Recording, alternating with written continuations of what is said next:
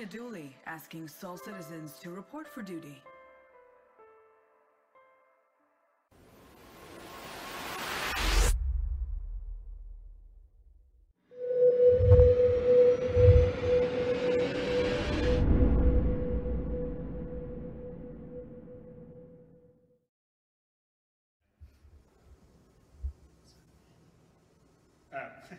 Apparently, our site is having millions of hits and is overloaded, so everyone out there, please be patient. We'll try and get it back up when I guess we can. So.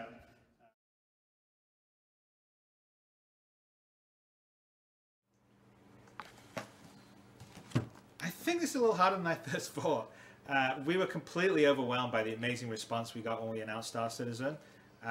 But unfortunately, our servers were even more overwhelmed than we were and went down for a few days. So we're just at the tail end of getting it all back into order.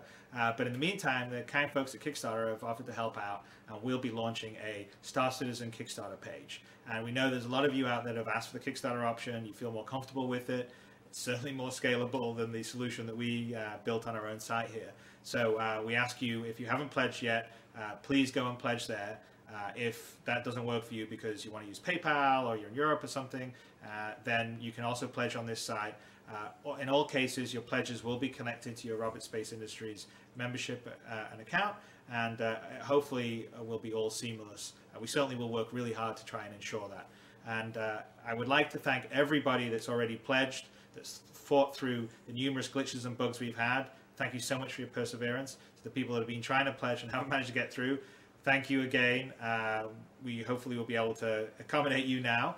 And for the people that haven't pledged yet, I thank you in advance, because I really, really would like to build this game. I want to build it with you, the community. I'm having a lot of fun in the process already, reading the forum posts that we have.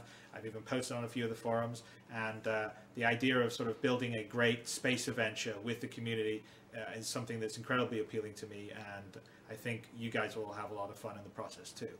So get out there, support us, pledge, and I have some homework to get back to.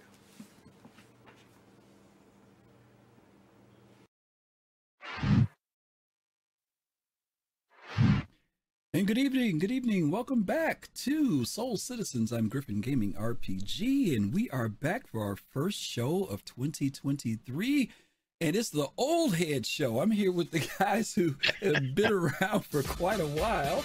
Whoa, Thrakazon, thank you so much for that gift sub, or that subscriber sub. Thank you for resubscribing. Appreciate that for 17 months. Thank you. Yeah, we're back. Thank you very much. We're back. I'm back with my comrades, Fast Cart FC and Unique. How you guys doing? Doing great, man. Thanks for having us today. Good to have you guys. Happy New Year, everybody. Happy New Year, 2023. Happy New Year. 2953, if we want to call it that. And yeah, right. yeah, we're doing a throwback to 2942. I'm actually going to say just 10 years because it just was back in October, November when this all started. Right. So we're going to go back about 10 years. Kind of funny too, because all those dates were 10, 10, and 10. Unique, you were around back in the day. That thing there on the little promo with the 10, 10, and 10. Why don't you kind of enlighten people to what that thing was or is? So they've destroyed that website and made it disappear. I tried to search for old pages and stuff and couldn't find it because that original website is the one I pledged on. Okay. And I can tell you, it was a disaster. Well, what is that thing that we're looking at though on the screen though? The thing with the 10, 10, and 10. The thank you says thank you.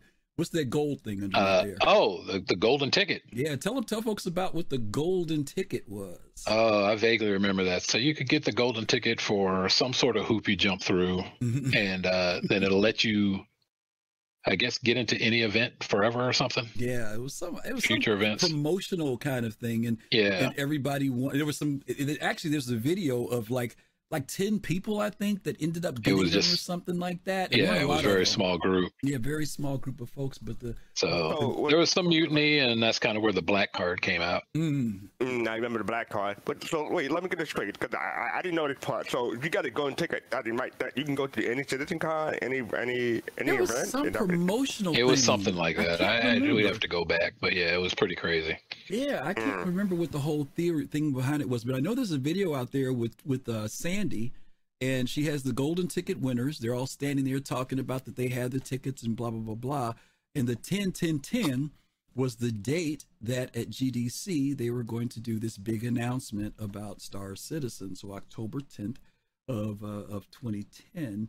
Oh no, that's when it was. No, what was it? It wasn't 2010. It was. It was 2012, but it was 10 a.m. 10 a.m. That's what it was. Thank you, Fast Cart. I'm getting old. Sorry.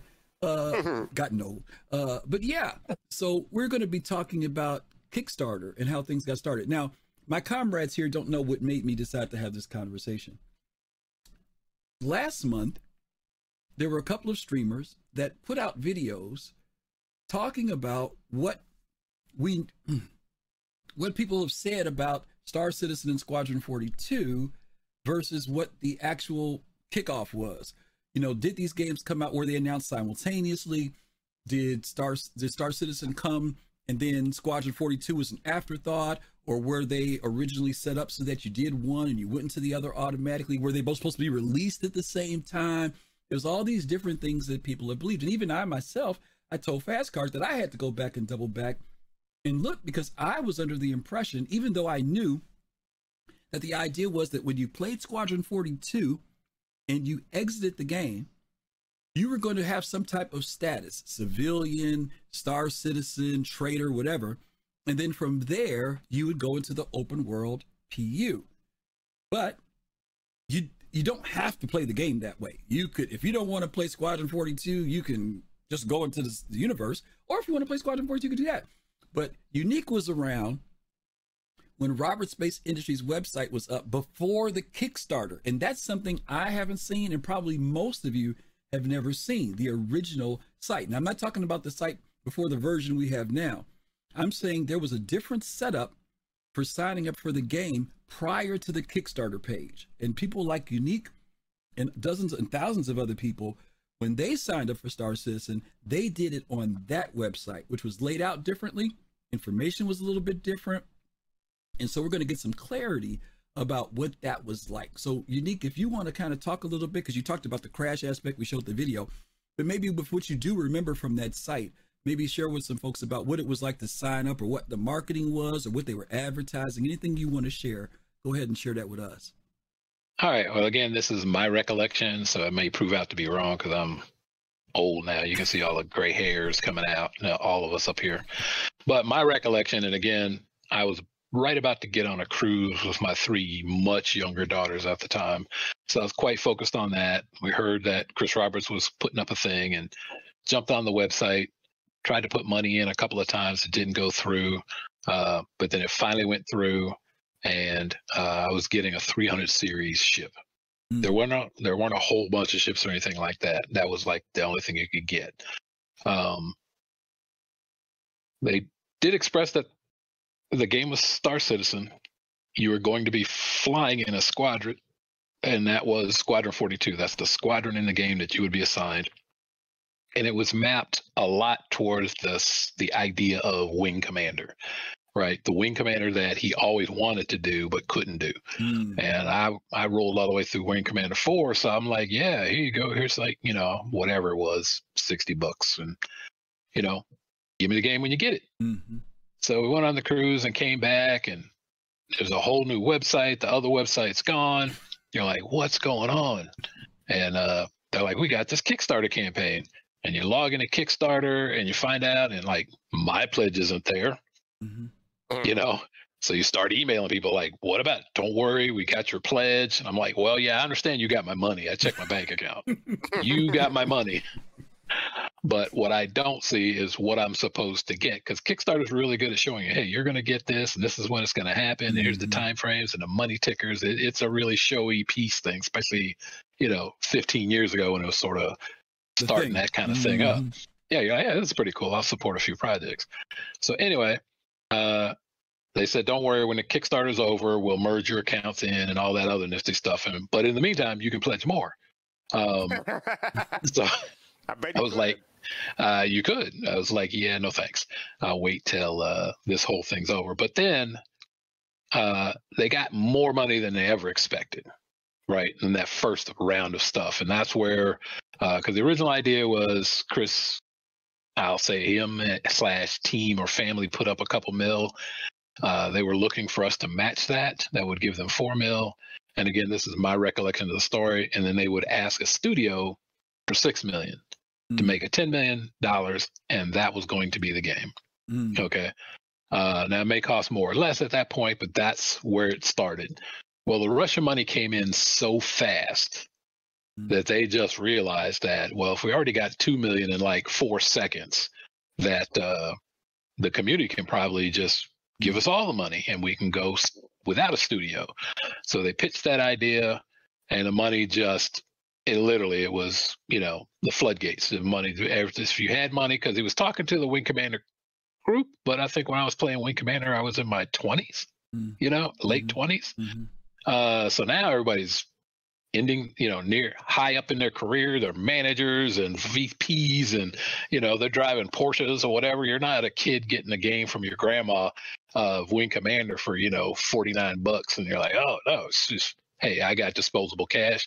I ain't got to play around the golf this weekend, and so that was it. And then after a while, the money it just kept coming in. It was phenomenal about how much money everybody was pitching in.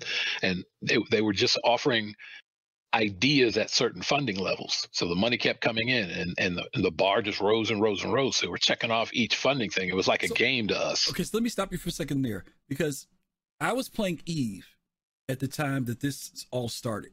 I hadn't heard anything about the original launch or development of Star Citizen.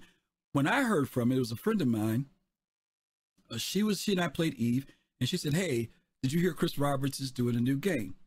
I'm like, no, I hadn't heard anything about it. In fact, when she said Chris Roberts, that didn't even resonate with me until she said Wing Commander. And then I said, "Oh no, I didn't know nothing about it." She says, "Yeah, well, blah blah blah." I said, "Okay, well, I'll check it out." By that time, I was looking at the Kickstarter page. I didn't see the page you're talking about, the original Robert Space Industry site. I never saw that. By the time I came in, it was like it must have been like late October, early November. That's when I came in. Now, like you said, Kickstarters at that time was just starting to, build momentum, right? So there was a lot of uncertainty. I didn't know, okay, you hear about these developers going on Kickstarter, blah, blah, blah, blah. It didn't have a bad reputation, but it also didn't have a reputation as far as I was concerned to feel like, putting money in for this. It took a while of research and looking and digging before I finally realized, oh, okay, I see what they're doing. By that time, we had passed the November date. And so I missed being in that initial aspect of the Kickstarter. You were there prior to Kickstarter and during Kickstarter. That's what I'm understanding? Because like you said, it was a very short window. When they had the problems with their website, and in fact, the video we opened up with, Chris talked about that. His wife comes up to him, gives him a note saying, hey, the website has crashed. And then he comes back later and says, we have decided to partner with Kickstarter so that we can do it in a much better way. And that's the part you're reminding us of right now, that there was this change from the Robert Space Industry site to pull money to now Kickstarter's page. And then, as you said, when it got in Kickstarter, it really started blowing up at that point with even more money, right? Well, yes, it was blowing up. I mean, the early things of stretch goals came out, but they were just from Chris Roberts and his team, and they just laid them out. It was like a ladder. Right. And it just said, every so much money, we're going to do this. And then if we get to that, it's like $200K or something. Right. I think it was even $100K with the small things. They were incrementing it like that. And we just blew past like the first 10. And they said, well, these increments are too small. So they increased the increment size, and then we kicked off like the next 10 at that increment size. And it literally got up to like $1 million in increment. And it, like I said, for me, it felt like a game. Like Chris Roberts was asking, well, how much money you guys have? And we're like, you have no idea. Here you go. Okay, so let me ask you a question. When those increments were going up, and we're going to come back to this later on in the show, guys, so just bear with us here. Thank you, Go Mob. Yeah, Go Mob. Thank you so much for that scrub. That's up. Thank you. This is what Unique is talking about. And we're going to come back to this later on, but this is what he's talking about. Now, my question to you is, when you saw this, because this is showing after the fact, when you saw it, was that incremental thing you're talking about, was that on the Robert Space Industry site that you saw it, or was it on the Kickstarter site? No, that was all on the Kickstarter after. Okay, after the fact. Yeah. Okay. All right. After the fact, gotcha, yeah. It was because $6 million was what they ended up doing. That was the big number that they ended with when they ended the Kickstarter. Right. Okay, got you. Okay, that makes So there sense. was the original Chris Roberts website, the Kickstarter, it ended, and then they got their own website again to start collecting money. Further on. Okay, got you. Okay. Yeah, once they Can I dumped say- Kickstarter. Can I ask a question? Sure. So I heard about the Kickstarter during October. I missed the original website that you need to talk about, but I did see the Kickstarter page that you just showed. And I was playing Star Wars: The Old Republic at the time, and my friend said, "Oh, Chris Roberts, the creator of Wing Commander, is making a new game." I'm like, "Oh, really?" And at the time, it was like I never played the Wing Commander game. I was more of the X-Wing and TIE Fighter LucasArts game. So I went and take a look, and then I saw the Robert Space Industries, and I was like, why are you using Robert Space Industries and not StarCitizen.com or Squadron42.com? So I was like, okay, I'll come back to this later. So, Unique, do you know why, Griffin, you may know, do you know why they didn't use a StarCitizen.com or Squadron42.com page instead of like a RobertSpaceIndustries.com? Because that's the game, Star Citizen, Squadron 42. They wanted the website to be a company. They knew that a company had to own it since they weren't going to have a studio, right? It's not like EA Sports or something, right? So suddenly they just realized, hey, we got this game, and then enough money started coming in that it became multiple games, 2 at least. And then over time, obviously, you can see now they're gunning for even more games by providing the technology to other people. Right. And so there's going to be a host of it's more of a branding. games using this style. Yeah, it's branding. Yeah, more right? of a branding thing. It Those had things to be a fall company under- that they owned the fall title. Right, they fall under those titles or other things like you Right. said that may come. So they're looking down the road, not just the immediate of saying Star Citizen. Right, because they were going to become their own studio. Okay. And that's understandable because there's the space dynamic of what he's creating game wise, but then there's still Right. Cloud Imperium that is the development corporation or company that could go whatever direction they want to go. Like you said, Unique, they could do whatever they want to under that brand, which is totally different. But as far as space games and stuff, it would make sense that he might put it under Robert Space Industries. Okay. Right. That I mean, makes say they took that graphic technology and started, the Sims, some sort of, what is that? Family game Yeah, Sims, Sims, but yeah. made it prettier, and you could get to control the whole planet instead of just your house and a little neighborhood. Yep. And it's completely ridiculous what you can do. Yeah. Well, no, thank you for that history because, most of us have picked up on our history from Kickstarter Day. And a lot of people maybe didn't even know about the golden ticket. They didn't know about, a few months beforehand, there was an announcement on the Robert Space Industry site. Now, one last question I do want to ask you, Nick, and I'm going to ask Fastcart the same question. How did you find out about it just in general? Because you came in before Kickstarter. Was it just that you heard about Chris Roberts making a game, or did you read an article? How'd you find out about the game itself was being made? I heard it just from the gaming group that I hung out with. Okay. Okay. So we were playing Eve, we were playing all these other things, and we had come out, a long time from Wing Commander, flying simulators, and F-15 Strike Eagle. We were big into, flying simulators and combat and things like that. So a friend of mine wasn't really in it. He just knew I was into Wing Commander. He was into F-15s. Oh. So him and I would fly F-15 together. But I would do Wing Commander and just let him know how I did. And then he had heard about it, and he emailed me and said, "Hey, I know you're getting ready to get on that cruise, but you should check this out before you do. Chris Roberts is at it again." That's all he said. Chris Roberts is at it again. I'm like, what? I thought maybe it was going to be a Wing Commander 5 or something, Right. And the reason why I asked that is because I was big on reading all the PC Gamer magazines and everything else, and I saw absolutely nothing saying that Chris Roberts early on, it was a making bunch game. of word of mouth. It was a bunch of word of mouth. That's what I was wondering. Okay, FCU, you came in, you said about October, but you didn't get in on it before the Kickstarter ended, right? Right. How did you find out?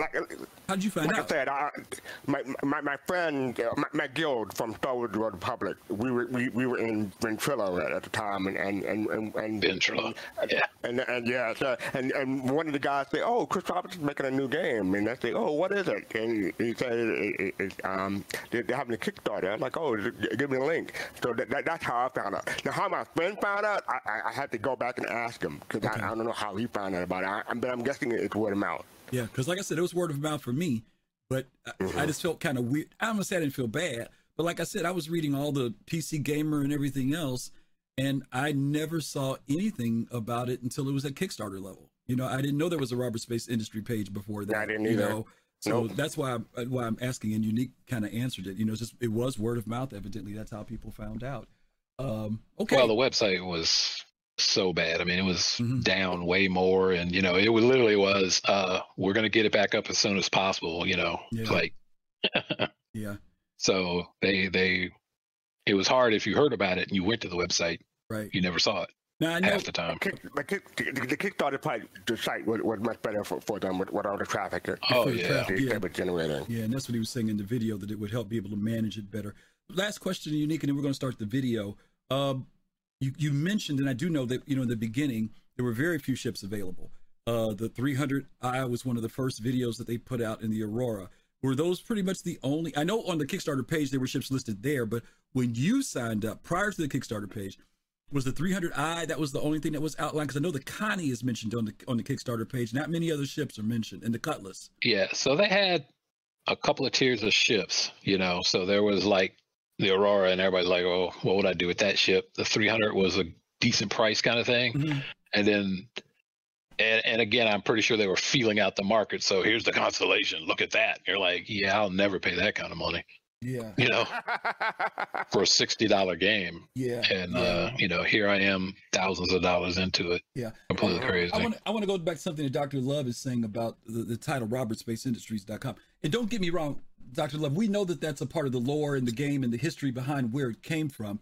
I think Fastcar's referring from a real world business standpoint. Yeah, that's what I meant. Right. We get the RSI thing. He's just asking, why did they decide to name the website that in real world time versus saying StarCitizen.com or Squadron42, because that would have been the natural default that any player, if you hear about a game, you'd pull that up. If you don't know there's an RSI, you wouldn't even know to look for that. What you would go to is, let me see if I can find Star Citizen, you know. And that has always been a question that people have asked, is why is the site called RobertSpaceIndustries.com? We do get the RSI part in relation to lore and everything, but we were just kind of curious about that because you are a person in game, not in real life.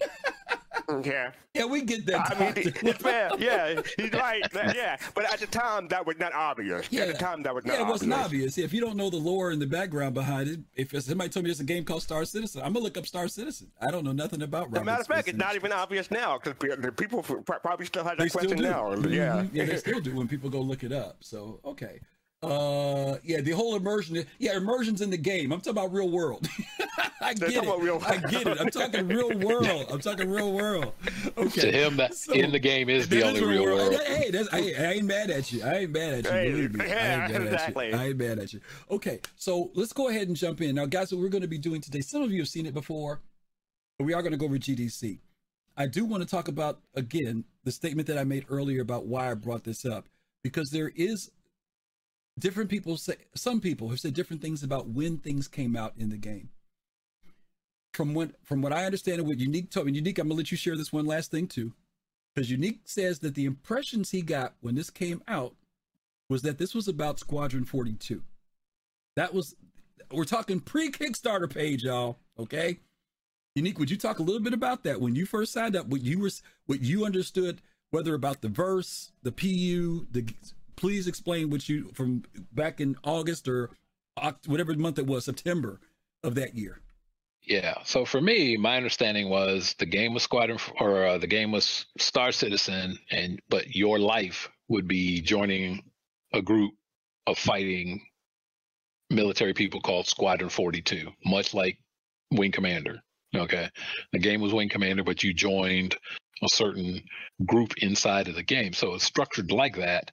And a lot of references to Wing Commander in that style. There's a story that you were living in, and your actions mattered to kind of branch you through the story. And you might come out, you start out as a lowly lieutenant flying your craft, and you got your rank based on how well you did. And maybe you make it to full colonel, maybe you only make it to like captain or something because you don't quite get all the missions done. But you would have an end of the holy thing. So there'd be some chapters, and possibly as the money poured out, there would be more chapters over time created, kind of like Wing Commander 5, 6, 7, 8 kind of thing like that. I didn't hear anything about any sort of MMO thing until Kickstarter came along, and even in the Kickstarter, it was a later stretch goal. And then I don't think they thought we would hit that. I don't think they thought that people would want it to be that because of all the money ahead of time on what they were after. But when that box got checked for the MMO, then they had to start figuring out, well, how do we do that? And so it became that Squadron 42 was a lead-in to the PU, right? And the PU now is called Star Citizen instead of Squadron 42. So you would go into that either after you finish Squadron 42, or you could skip it and go into that kind of like as a civilian, you know, with no real reputation from being in the military or whatever, which is fine. I mean, you know, so that was the rough idea that was pitched to us, and it's kind of developed over time. And there's a reason why I'm having Unique mention that, because when we watch GDC, and remember that this was October, and when you go to the Kickstarter website, Chris outlines there's Star Citizen and Squadron 42, or better yet, there's Squadron 42 and Star Citizen. And he talks about this thing of playing Squadron 42, and when you come out of that, you'd be able to go into the persistent universe, which he calls the PU, which is Star Citizen. Now, I'm saying that so that we don't get the confusion going, because we tried to do a lot of research. We tried to dig up, finding the old web pages, all that stuff. We couldn't do it. It was difficult. I couldn't do it. Maybe somebody else out there knows how to do it. I can't. But Unique was there, and he says, as far as he recollects, and I want to give him a waiver. He says, as far as he remembers, the big pitch at that time was Squadron 42. This much bigger universe and world. And you mentioned this earlier too, Unique. There was conversations about multiple chapters. They did talk about more Squadron 42s, right? That was part of the thing too, right? But yeah, that was a possibility. Possibility. So just want to kind of make sure that's clear. No waiver, can't get any waivers. Okay, Scuba. All right, because we don't want to give out bad information. Okay, but but that's why we're saying I'm talking to somebody who was there, because there are some people who have, and I've even said, I wasn't sure. Once I went back, I said, well, maybe both of these were at the same time. By the time the Kickstarter came around, Chris was talking about this new idea of the PU. But as you guys know, when he put out the video, the kickoff video that we're going to see in a few minutes, it was really about a standalone Squadron 42. That's what it was about. Okay, so let's go ahead and jump in and watch the video. We've talked long enough. Yeah, it even had limited solar systems. I mean, the whole idea of 100, so it was like 10 or 20 at the most. Okay. Yeah, because he expands them later on. Okay. Let's go ahead and jump stretch into goals. it. Watch the stretch goals. Yep. Alrighty, here we go. We may stop from time to time if there's something a point that we want to mention, or if we see something in chat. But otherwise, get something to drink, because this video is about 57 minutes long, and then we're going to talk after that and look at the website. So here we go.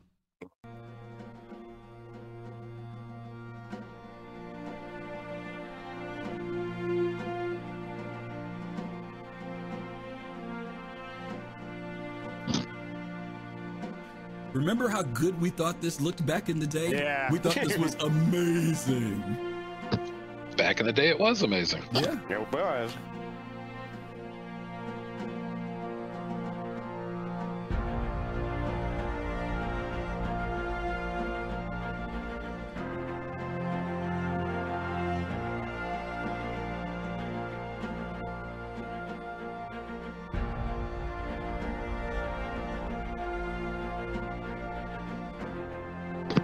Count the colors on that ship.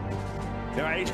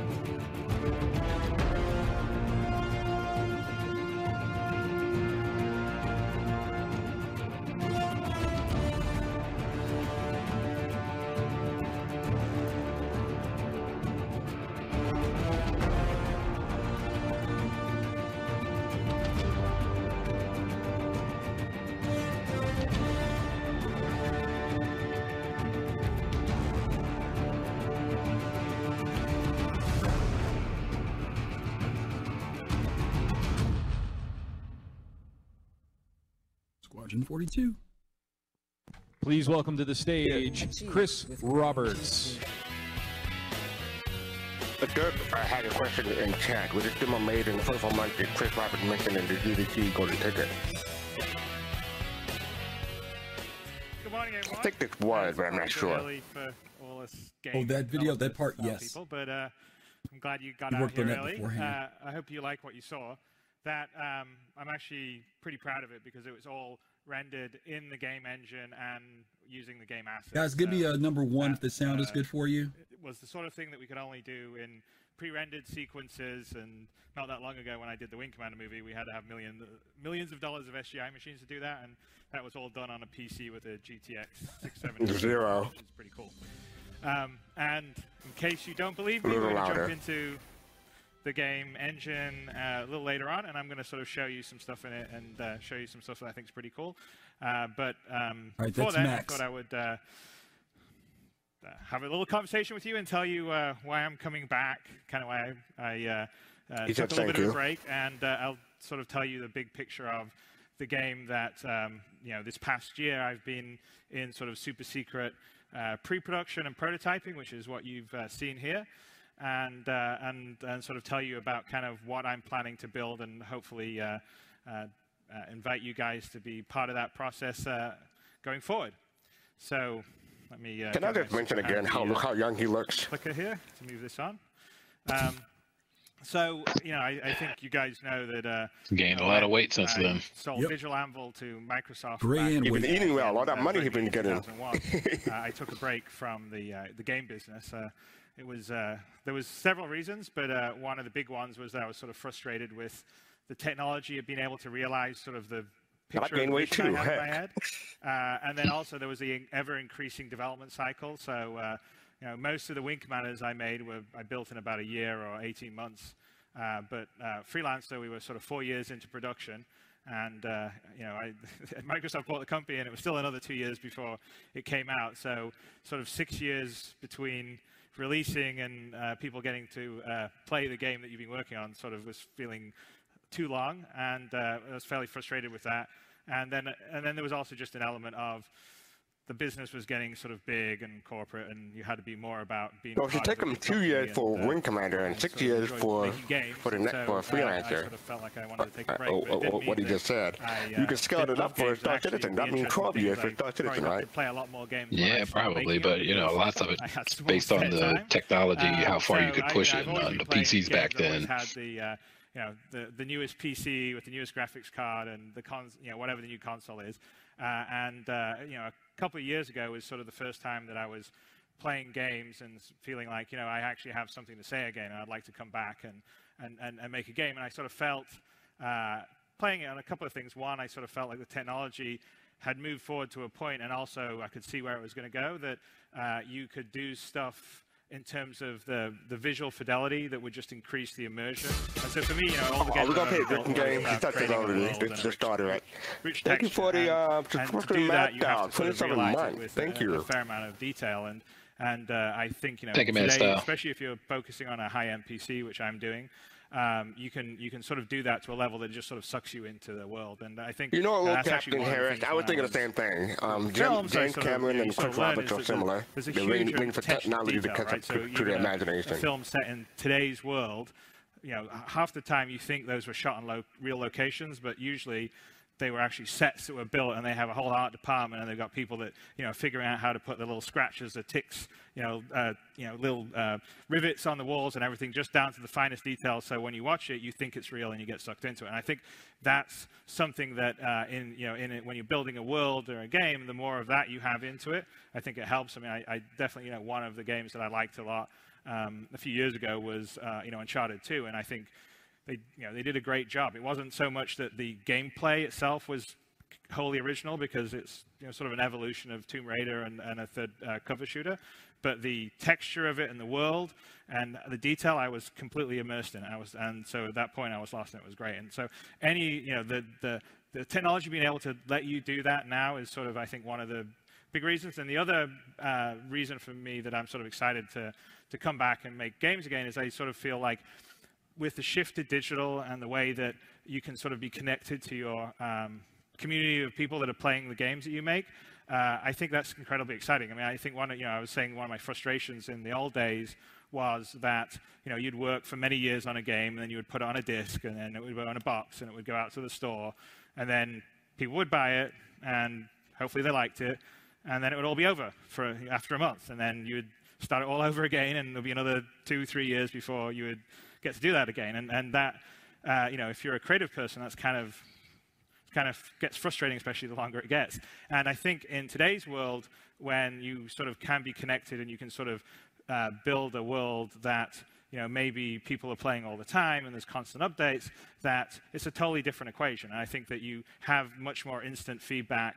And I think from my standpoint anyway, I think it's incredibly exciting, and it's kind of fun. I mean, I don't know how many of the people in here went on the sort of early teaser site that we put up about 30 days ago, but even on that site we have been doing 2 to 3 content updates a day, and it's kind of fun. You're sort of doing it live, and you're seeing what people are saying when you put stuff up, and I really sort of feel like that's something that is fun and would be great to explore going forward. And so that was one of the sort of core tenets of me saying, hey, I want to come back and I want to do something to that direction. So here we go. Press my little button.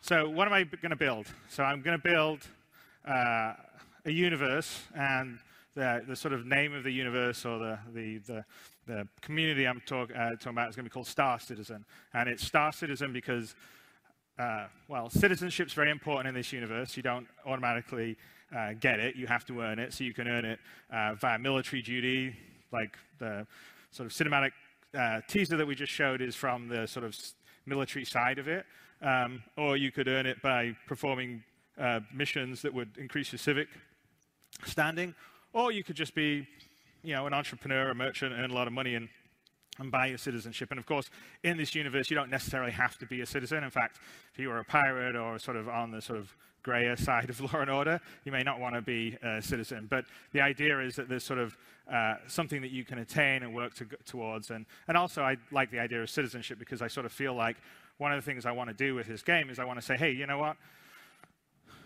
PC games are cool, space games are cool, and I think it's kind of a community. And I've definitely seen it in the sort of Wing Commander fan community. I've seen it in the Freelancer fan community, and I sort of feel like I sort of want to pull a community together and then sort of build a great universe. Thanks for the follow. Have that ongoing sort of relationship, and people will be citizens of this universe. It'll be hopefully very cool.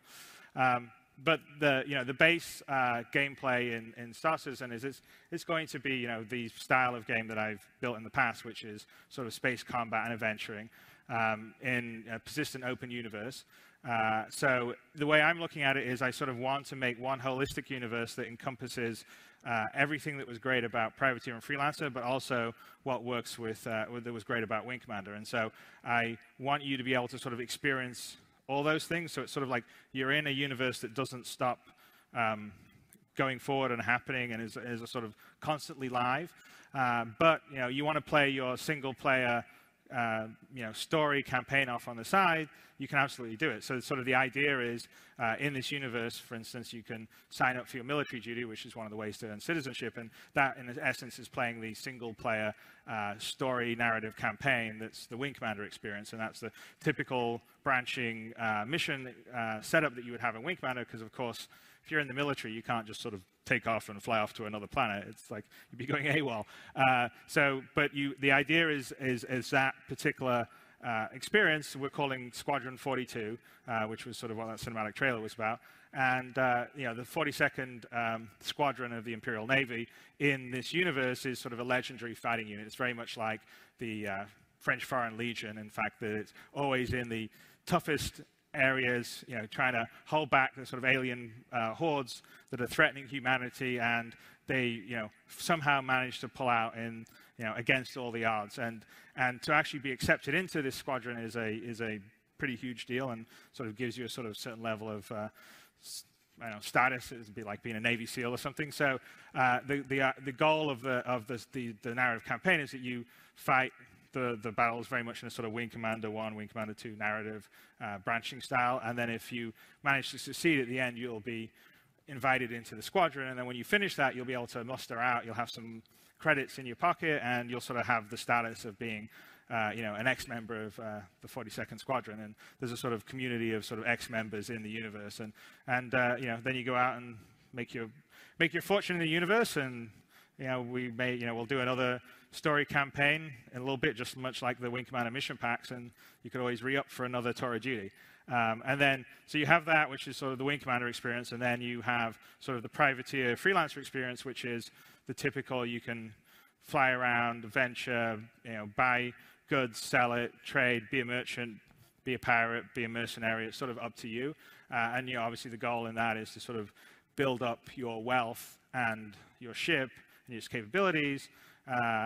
So eventually there'll be some real estate that you'll be able to buy. But essentially that's hopefully going to be an ongoing environment that is always changing and adapting. And so I'll get to the next slide.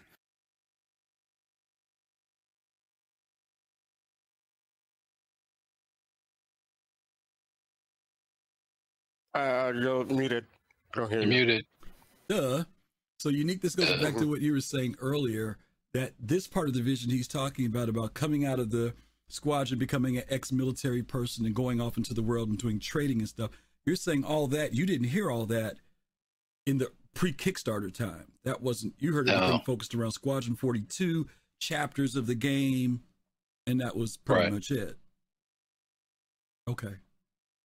So, now they've got this kind of newer vision where he's merging all the games he had produced in the past. Mm-hmm. Yeah, when he went back to the freelancer part and everything, right, where you could go around and do stuff in a little verse or something. Okay, all right, gotcha.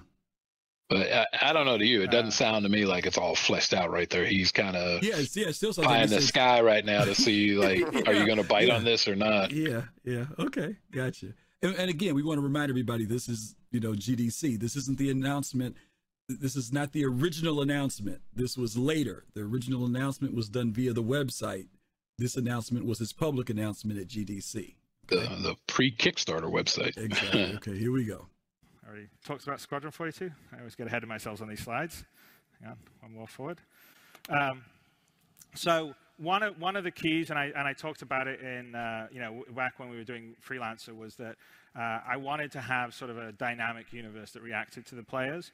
And I talked about it when we first announced the game in 1999. And unfortunately, a lot of those features didn't end up happening because it was that was the stage 2, and it was released in 2003, and Microsoft sort of started to focus on Xbox games and not so much PC games anymore. So I've always wanted to feel like I wanted to finish that off and do it, the way I wanted to do it. I think the CCP guys did a very nice job with what they did on EVE Online, but it's not the style of game that, the first-person sort of visceral Wing Commander, Privateer, Freelancer style. So that's really important. The other aspect of it is not just a sort of dynamic economy, but it's also to have a universe that sort of reacts to what's happening, what the player base is doing out there. So there's several ways that we're going to achieve it. One of the key ways is that we're going to do sort of micro content updates. So one of the core goals of this universe is not to have a big sort of monolithic content update every 1 year. Muted. I'm going to stop there because that slide has some stuff there. Some of you may have heard about, at some point they talked about mods and private servers, and now you're seeing where that came from. Now I don't think that's an issue anymore. I think that's, if it happened, God only knows, but I don't think that's an issue anymore. But you also I think they've gone away. Yeah, but you also see the aspect of multiplayer. This is not the same thing as MMO, because at that time there was conversation about if Unique was playing Squadron 42, that I could come into Squadron 42 and play with him. That was the multiplayer that they were talking about then, not a multi-thousands and thousands of people being in at the same time. Yeah, it was like 2 to 4 people could be in your chapters with you, so you could go around with friends, co-op kind of stuff. Yep. So just so you know, that's what this is earlier now. We ain't talking about now, but we're trying to tell you guys maybe where some things you may have heard where they came from. Okay. All right. Thank you for those follows, Purple Time and Tech Zero. Thank you guys. Thank you. So I've always wanted to feel like I wanted to finish that off and do it, the way I wanted to do it. I think the CCP guys did a very nice job with what they did on EVE Online, but it's not the staff into your stories or changing things around a little bit. So it's so the people that are playing feeling like their actions actually have some impact.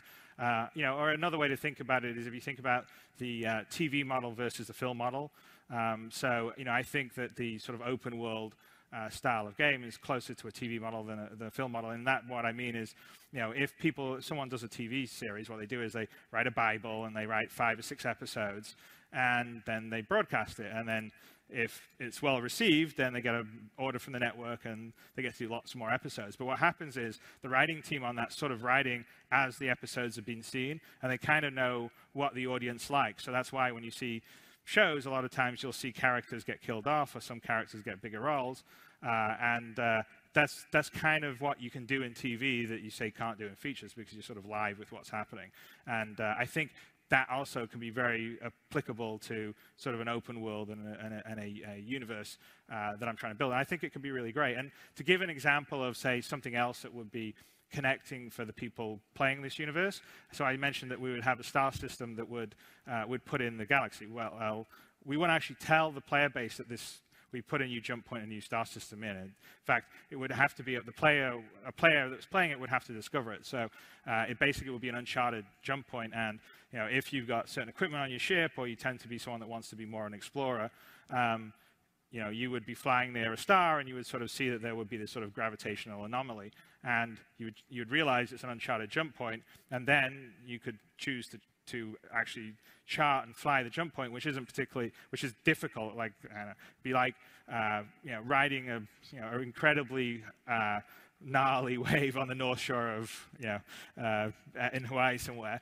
And if you manage to get to the other side, then your nav computer has recorded all your moves, and then you can sell it at a great profit back to one of the space corporations that would then just be able to sell it to all the players, and they'll automatically be able to jump that nav point. But the really cool thing is that you'll get to name the star system or the nav point after yourself. So, players that discover the new jump points of the star systems will actually become part of the universe. They'll sort of have. Can you pause for a minute, please? Cool. So you're going to have the fast card system. I already know where you're going with this, right?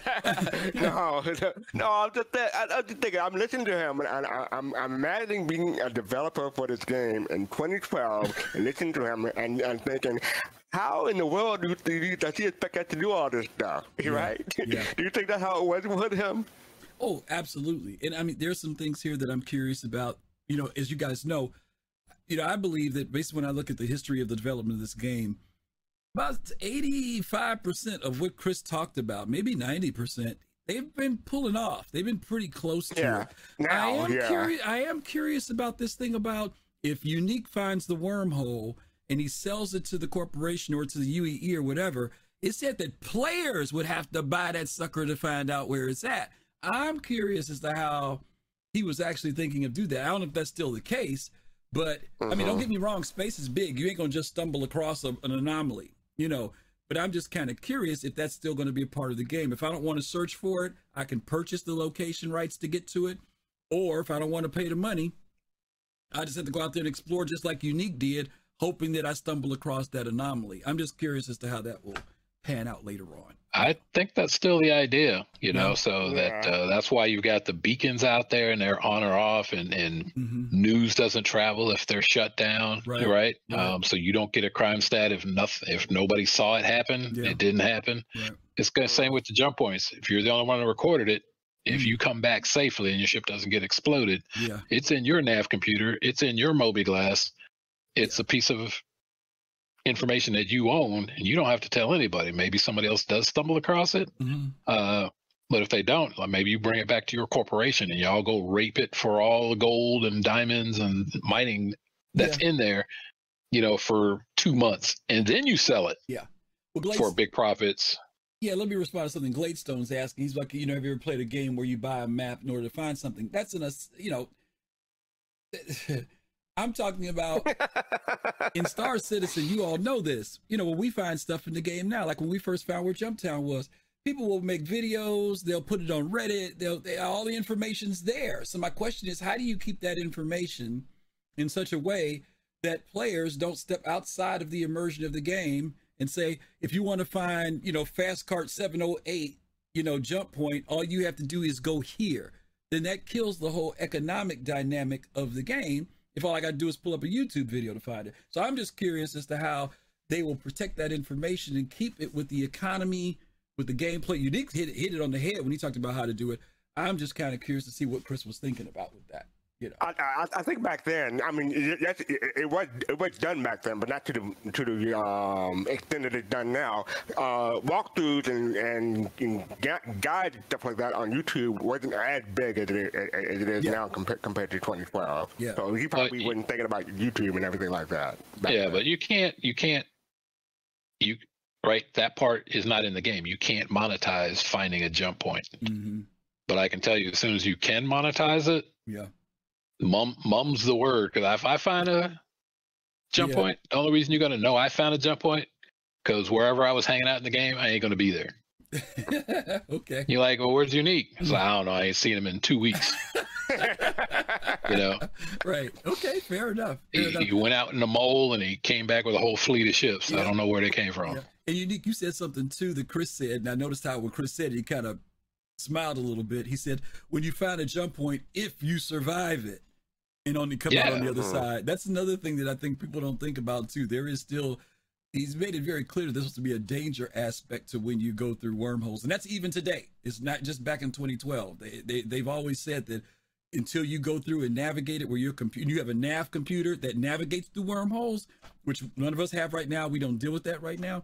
There's a chance that you may blow up going through. Oh yeah, or get a kicked chance out. you may go too close to the edge and either kicked out or explode or what have you. So that's why he's mentioning. Yeah, you could get kicked out of the wormhole, and you could be in the wrong place, kicked out in the wrong place, but also so far out to where you can't get back. You don't have enough fuel to get back to be able to Mm-hmm. get back to the start of the jump point, and so you might have to call. And somebody's like, well, how you get out there, So it's all that kind of stuff. Okay. But yeah, he intends for it to, if you're flying, you have to be able to fly well in this game. Yeah. And I think you're already seeing that. Like if you're going to fight somebody, you kind of got to be able to fly well, Okay. So I think it's going to be just the same in the wormholes when you're jumping through them. There's sort of a tube and twisting and a boundary thing. And if you mess up, because it's going to be manual, you don't get it recorded. Okay. And so as much as ships cost in the game, it will be an expensive thing to lose if you don't do it well. Good point. All right, here we go. Just becoming that sort of viral discovery and becoming part of the fabric of the universe is actually really cool. And so those aspects I think are going to make the universe really interesting. And then the other thing that is important is I think the multiplayer aspect, if done right, really is something you can do today that I couldn't have done 10 years ago. And so we're going to do several things. First of all, even on the single player side, the Squadron 42 side of it, you can play the single player offline. Single player, you don't have to be online for it. But if you do play it online, your friends can jump in and essentially sort of be wingmen during missions. And I don't know if many people here have played Demon's Souls, but it was actually a game that I quite liked. But they had a really great approach to the way they were sort of handling this sort of single player / multiplayer. And when you went to take out one of the bosses, people could help you out and join you in, and they would get some bonus and points for it. But we'll definitely sort of have a really cool multiplayer on the sort of campaign narrative side. And then in the open world, we're sort of focusing a lot on how you and your friends can fly together. And so like an example would be if you're flying from one planet to another planet and you get attacked along the way, you get sort of put out into what we call Thanks battle for the instance. follow. And in this battle instance, we will always save slots for friends of whoever's in the battle instance, so you can sort of put a distress call to your friends list, and if they're close by, they can sort of warp in and help you out. So it's sort of like calling in the cavalry. So think of it like, if you ever play World of Tanks or Battlefield, if you get online and you see your friends playing in an instance, you can jump into it, but sometimes they're all full up. Well, what we're sort of saying is we're building it in such a way that we'll always reserve slots for friends so they can come in. And then on top of that, what we're going to do is, and I'll show you, when I'll get into it, I'll show you some of the technology, but we've spent a lot of time building a technology so it's sort of scalable on a spaceship size, so we can handle the small spaceships like a fighter craft that you're flying, but we can also handle much bigger spaceships. So in that trailer you're seeing that you're flying off a big carrier. Well, that's simulated and modeled as a vehicle just like the fighters are, and we can be anywhere in between that. So in this sort of open world universe, you'll be able to sort of buy or fly around a bigger ship. So think a Millennium Falcon style ship where you can have, you'll have the cockpit and you'll have some turrets and some corridors inside it, and you could be flying it and you can have a few of your friends hanging out on your ship as you're flying through the galaxy. So you can say, hey, we're going to fly on a difficult mission. Will you man the turrets for me? And a few of the bigger ones will even have a small hangar bay that will have a fighter in. So if you come under attack, someone could jump in the fighter, someone could man the turrets and fly around. So that's always something I've wanted to do in a game, and you can do it now. And so we're going to be doing that in this. So those are all features I think are pretty cool. And let's go on to the next slide. Guess we'll all need you to enlist here.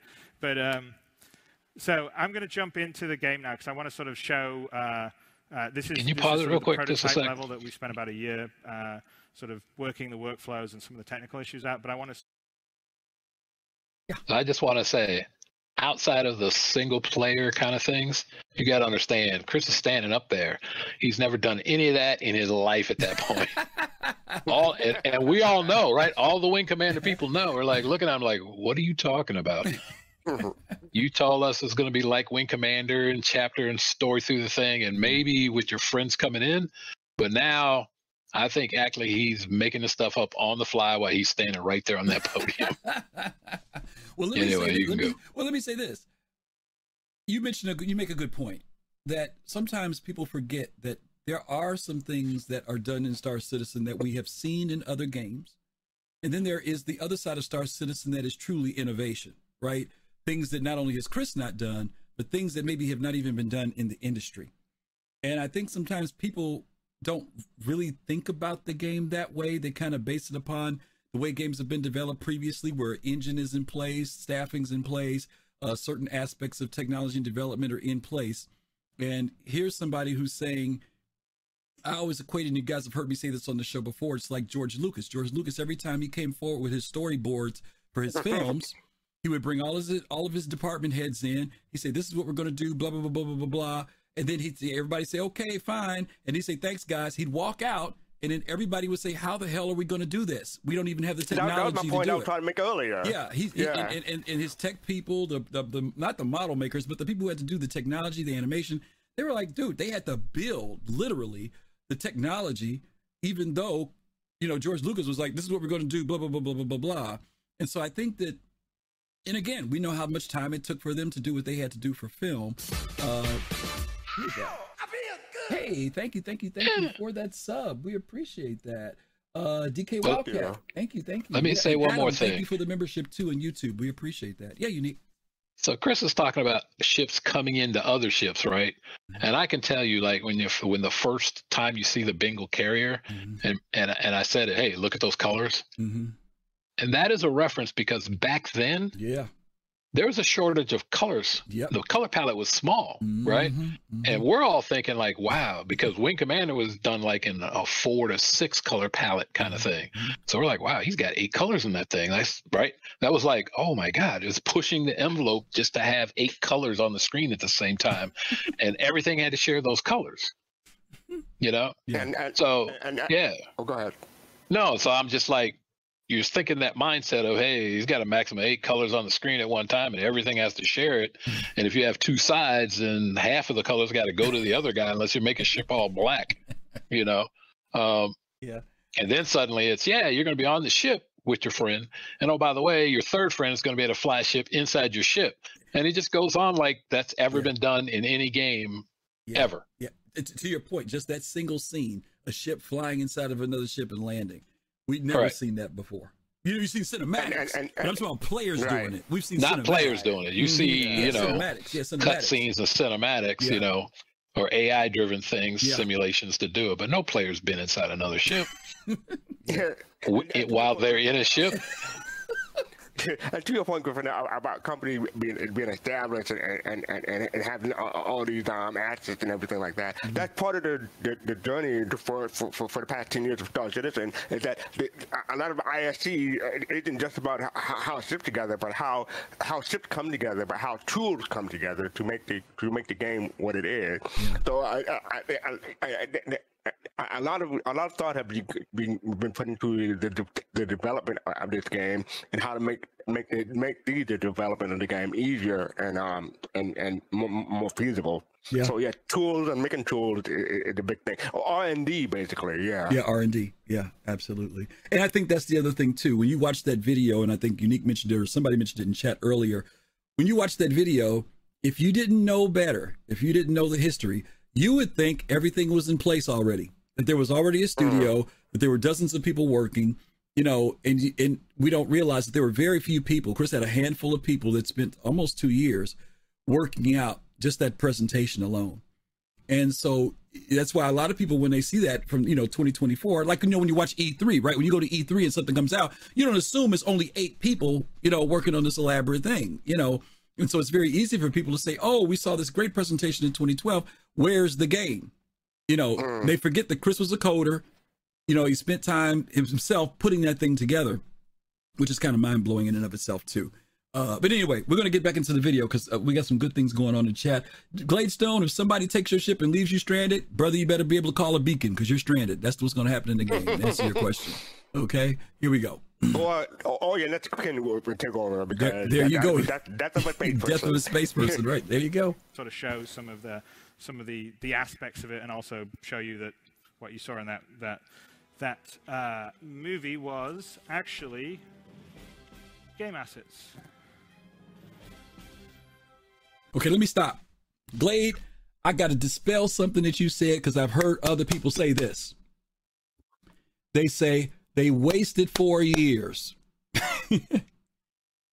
Anytime you're doing something new and different, you don't go in and everything you do is right. Everything.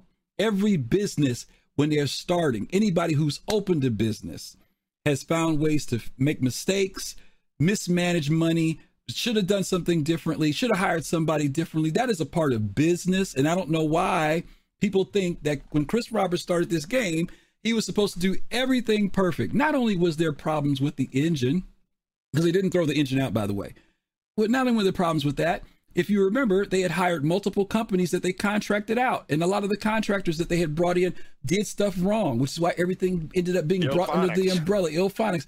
Yeah, they had subcontractors. There's a whole bunch of stuff that they did with good intention, hoping things would go right. But as the depth of the game was increased and expanded, now I'm not talking about no crazy stuff. I'm just talking about as they started to build with technology and things changed, as the engine changed, the requirements changed. And that happens with any business. So I don't like when people, and this is me personally, when people want to say, oh, they spent 4 years and it was a waste. No, it was not. It was not a waste, because sometimes that happens when you're trying to do something different. Now, if you want to produce the same old crap out there and play the same old crap and 6 months later be done with it and moving on to the next crap, well, yeah, shouldn't make no mistakes. But when you're just doing trying something, to figure out, to figure out what the game that you have now, what it would actually be with CryEngine and 32-bit. Oh, yeah. Well, versus go back and look at the Morrow tour. Go back and look at the Morrow tour that we all thought looked so fabulous and great back then. It was just a little glitchy. You look at it now, it looks horrible. Imagine if we had gotten Star Citizen back in 2015 or 16. You'd be freaking playing something like No Man's Sky right now. You wouldn't care less about it. So let's keep it real with this whole thing. We're talking about a development process, and I know we all want to get the game in our hands. I understand that. Everybody does. I'm older than half the people in this room. I don't want to be in my grave. I want to play the game. But I also want the game to be something that lasts, like an EVE or a World of Warcraft that's been around for 10, 15, 20 years. Not something that I play for 1 year, and next thing you know, I'm worried about playing Starfield. So that's my preaching for the day. All right, that's my preaching for the day with that whole speech, okay? All right. Hallelujah. Amen. All right, here we go.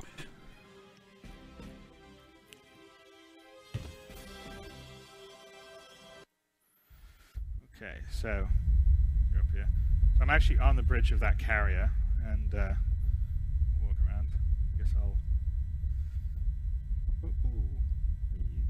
Oop, fell down too many stairs. Down more stairs.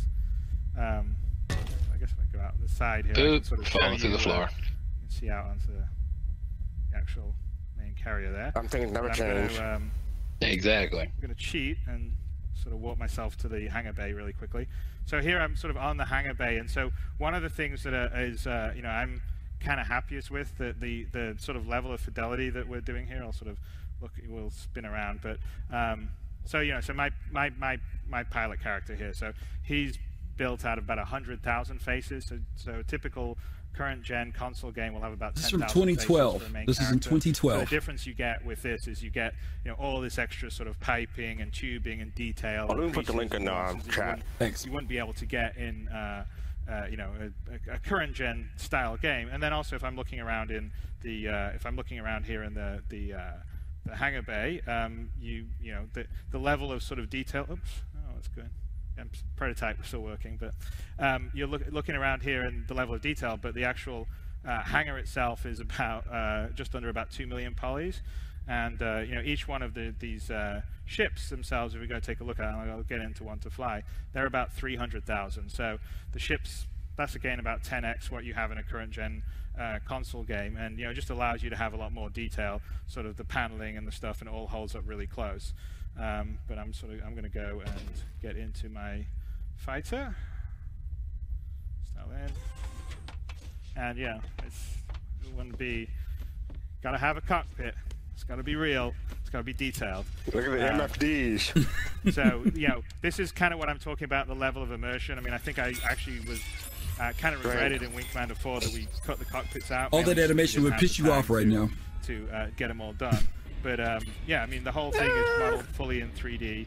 And if you're trying to hurt and get somewhere to help somebody, you ain't trying to push all them buttons and stuff. Yeah, okay, not that. Yeah. Everything you're doing will be mimicked inside the cockpit. Check out those sound effects.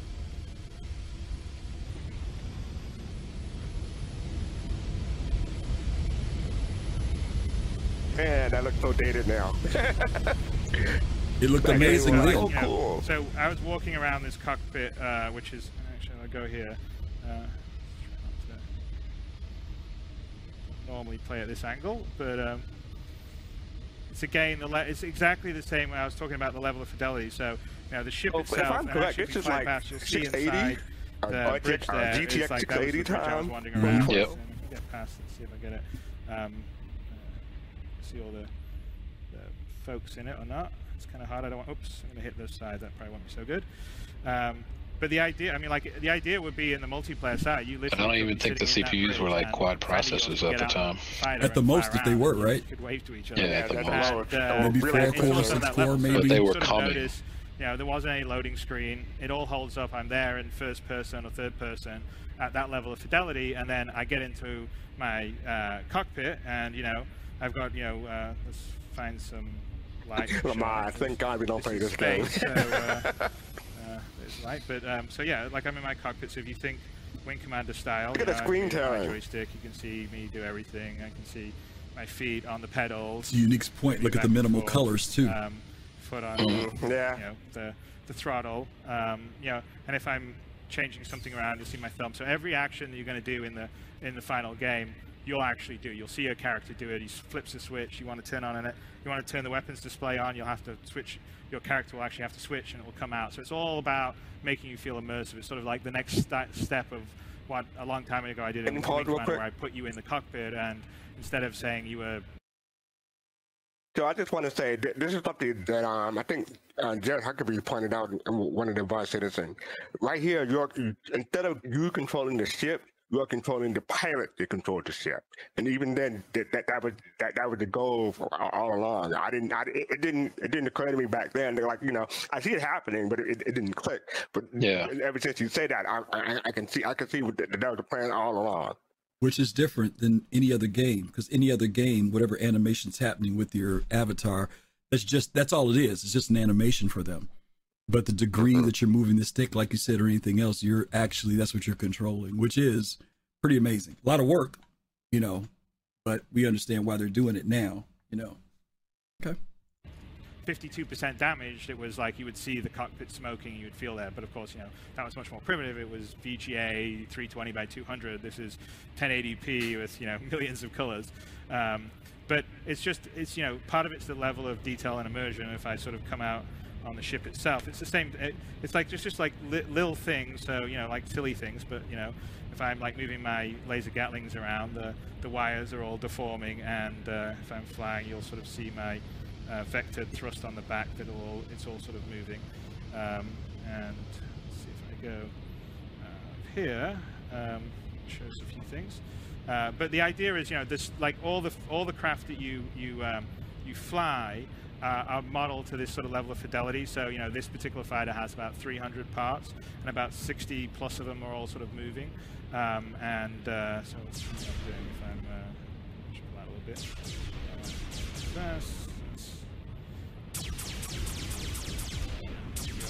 Classic Star Wars style stuff, but if we go in here, I'll sort of also deploy my missile bays. And the same thing, you can sort of, if I fire the missiles, and they're actually all set up very much like a real missile would be. So there's an explosive force, and they go out, and then it sort of hits the acceleration. But it's all sort of the aspect of sort of the realism. I mean, the same thing. I can sort of punch in, and it's like a level of detail that typically you haven't sort of seen before in at least definitely in console games. What you can do on a high-end PC. But let's see if I'll get in closer. Fly a little bit. So yeah, I mean, it's just if you want to come in right up really close, it's going to hold up all the way in really close, and then if you want to come out wide, I mean, it's the same thing, and the same on the carrier. The carrier itself was, I think the carrier itself is about 7 million polys, where this is about 300,000. So it's just all, that's all what you can do when you're sort of going crazy on the. You're not worrying about fitting inside 512 megabytes and working on 7-year-old technology. So one of the things that I'm kind of like most excited by is the way we're doing the flight model and the sort of physics simulation here. So so just to show you, so like here's my ship, and it's modeled. It's a complete, proper, full, rigid body physical simulation, and actually it rotates and it moves and maneuvers around, changes orientation, all like a real spaceship would do. So I know it looks like it's got wings, but basically what's happening is force. Like so, here I'm yawing. You can see the thrusters, the vector thrusters, are all sort of articulating and actually. Yeah, even back in 2012, that's amazing. In that direction. So if I'm going to pitch, you'll see. The only sketchy part is that it had the fans on the front of the ship, like to suck air into it. Zombie Pig said that those were there to cool off the guns.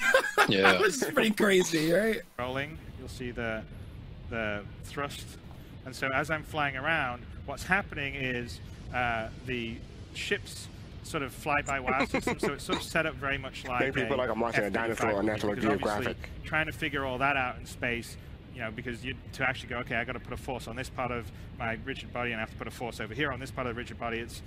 That's just too much for any player to do, and it'd be too much for a human being to do. It's why an F-35 has a fly-by-wire system, because there's no way a real human pilot could actually fly it, because it's dynamically unstable. So the computer's like moving all the control surfaces all the time, and it's basically taking the input of the pilot, saying, okay, well, he wants to pitch, he wants to roll, he wants to go here. And so that the philosophy of that is very much in this. And so what happens is your ship's computer, when you say, I say I want to pitch, people get jokes in chat. Okay, I want to pitch. I see. And the sort of flight computer goes, okay, that means I need to put a force here and put a force here, and it actually talks to all the thrusters on the ship. So this particular one has 8 maneuvering jets, 4 on the top, right, and there's 4 on the bottom down here. And so it basically polls them. It says, okay, I need a force over here, I need a force here, and which one of you can get there, and how quickly will it take you, and how much force can you give me? And then all the thrusters sort of give the information back to the flight computer, and the flight computer goes, okay, well, all right, I crunched all the numbers, and I need you to go here, and I need you to go here, and I need you to go here. And what's really cool about that is that in the old school of making a wing commander, or a privateer, or a freelancer style game, you basically said, okay, this ship would roll at 30 degrees a second, or this would pitch at 40 degrees a second. Well, with this system, there's none of that. It actually doesn't have any conception of like what your roller pitch is. It's all based on what your mass is, what the thrusters are, kind of how quickly they can articulate, how much thrust they can deliver. And so what's really cool about that is that what it means is when you are, say, in a combat situation and you actually get, you get hit on your front top right thruster, or you get hit on your back bottom thruster or something, it will have a completely different effect on your sort of flight envelope. So they'll, it's a level of fidelity that hasn't been done before. And the other thing that's really cool about that is that it really plays well into the bigger sort of Star Citizen universe where you're sort of building and modifying your ship, because it means that you can have like a huge amount of possibilities in how you're building and customizing your ship. And it also means... All right. So this version of Star Citizen compared to 3.18 that's coming, if you change Chris Roberts' voice that you're hearing in this video to Derek Smart's, now what do you think? You can roll it. You would think this is a Derek Smart version. Oh God, okay. Why? That's what it's like. That's how much it's changed. Yeah. You're like, ugh. Yeah, it's changed. That's for sure. Okay. On that note, okay. Is that there's no particular thanks for the subscription. Definite. This is how we're going to win build. Because, for instance, to give you an example, you could build a tank of a spaceship with lots of armor, lots of shields, and heavy weapons. Cost you a bunch of money to build that, but someone who's a good pilot may have built a much lighter build that's really maneuverable, and yeah, if you hit this guy, then he'll probably blow up, but it's going to be pretty difficult to hit him. If he's a good pilot, maybe he can get 20 hits on you before you get one hit on him, and he takes you out. So there's a very much rock, paper, scissors space, because if you add weight to your ship, it's going to affect your sort of performance envelope. So even just in this situation, if you once you've fired a lot of your weapons or your missiles, you'll be slightly lighter. And we're also going to let you scope into it, so you don't have to do it, but if you want to. What are you hearing? Sound robotic. Some sort of robotic audio. Oh, okay. Thank you. Not just me. Okay. You can adjust How about now? Your power ratio. You might want to reload and make sure you have the timestamp. It's not even a reload. That's running from video from my computer. You guys getting bad audio? It's the episode in itself. Oh, it's in the episode. Okay. Oh, it's in the episode. Okay, no mind then. My bad. You can be in a tight turning dogfight, and you decide, okay, I'm going to take the risk and drop some power to my shields to put a bit more power to my thrusters to maybe try and get an extra degree or so in that turning battle. So I just think because it's built as a system, there isn't one fast car. I'm playing the video from my computer. And also has a lot more combinations. So in terms of an open persistent universe, or even in terms of playing a more Wingman style game, I think it's going to open up a whole range of strategies and combat in the in space, right? So I think that's great, and that's something that obviously you can do with today's tech that you couldn't have done when I was making the last games I was making, just because it's pretty processor intensive, but now you've got the horsepower to do it. So let's see. I think just for fun, there's my carrier gone. I'm going to bring a few enemy ships in. But this part's the sort of very final bit, so the full combat stuff's not all the HUD and everything isn't fully in, but I thought it'd be fun to sort of see all the ships attacking the carrier, much like you saw in the sort of cinematic sequence, which was obviously a lot of this, but staged with nice, taking the best shots for it. Okay.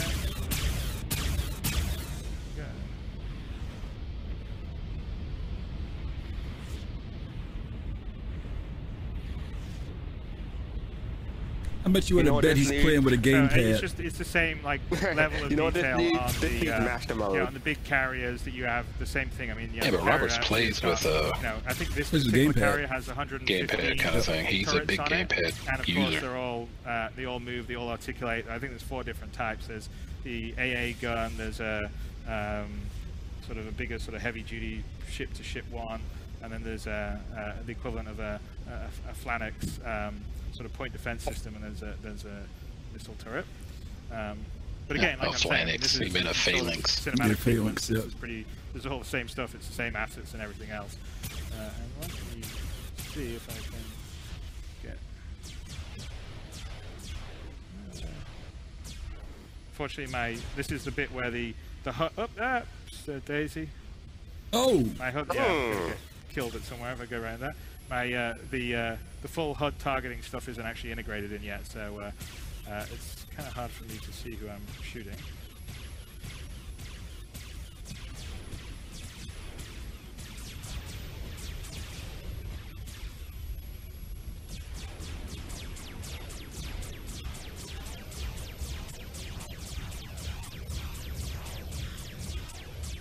Is he just button mashing? Yeah, basically. I mean, he was selling, and now you see he's not saying anything. He's drifted into gamer mode now. He's not talking to anybody. He's just trying to dodge those space potatoes that are out there. He's going faster than me. That's not fair.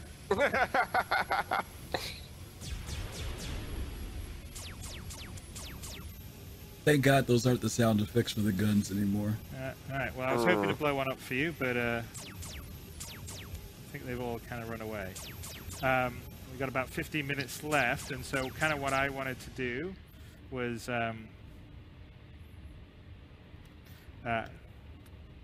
take some questions and sort of, and just before I was going to do that, I was going to talk to you about kind of why I'm sort of showing what I'm showing now at this stage, because I'm actually showing you a build maybe a year before you typically would do so. So, you know, in the old-fashioned sort of typical publisher model, you would basically spend another year working on this, and then you would go to E3 and you would do you'd do a reveal, and then you sort of have your last year. You'd lead up to releasing it.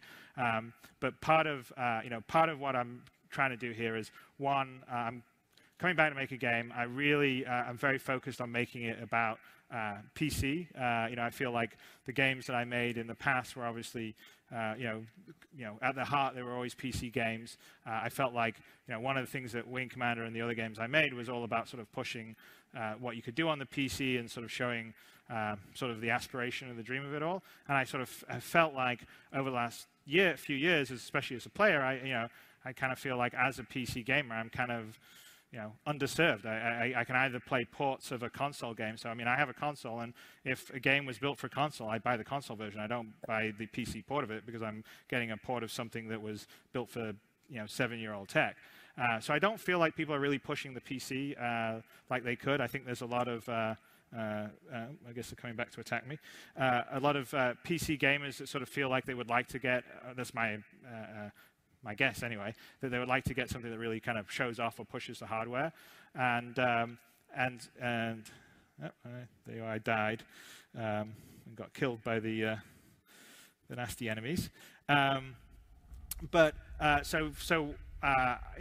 put this together in a way that I can make it sort of outside the traditional publisher system, because most of the big publishers aren't very interested in building a PC-specific game, and they're also not particularly that interested in building something that's a sort of space sim game, because it's a genre that hasn't been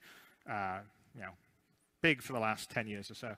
I tend to think that the genre is can be as vibrant and valuable as it always has been. It's just that there hasn't really been anything that's been particularly compelling recently, and so that's kind of what my goal is, to sort of come back and say, hey, I'm going to do a PC game like the old Wing Commanders I did, which was, if you've got a great PC, this is really going to show it off, and you're not going to be able to get this experience anywhere else, and it's going to be immersive, and it's going to be a great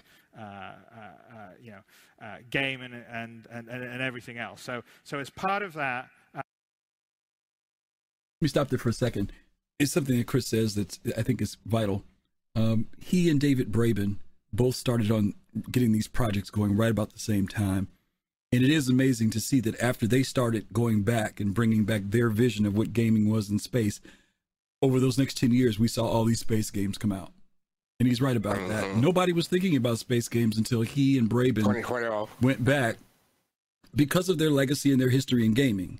And all of a sudden, you started seeing all these other space games that came out over the last 10 years. So whether he was projecting the future or whether his work brought the future forward is interesting to see as far as I'm concerned. No, he was dragging them all forward.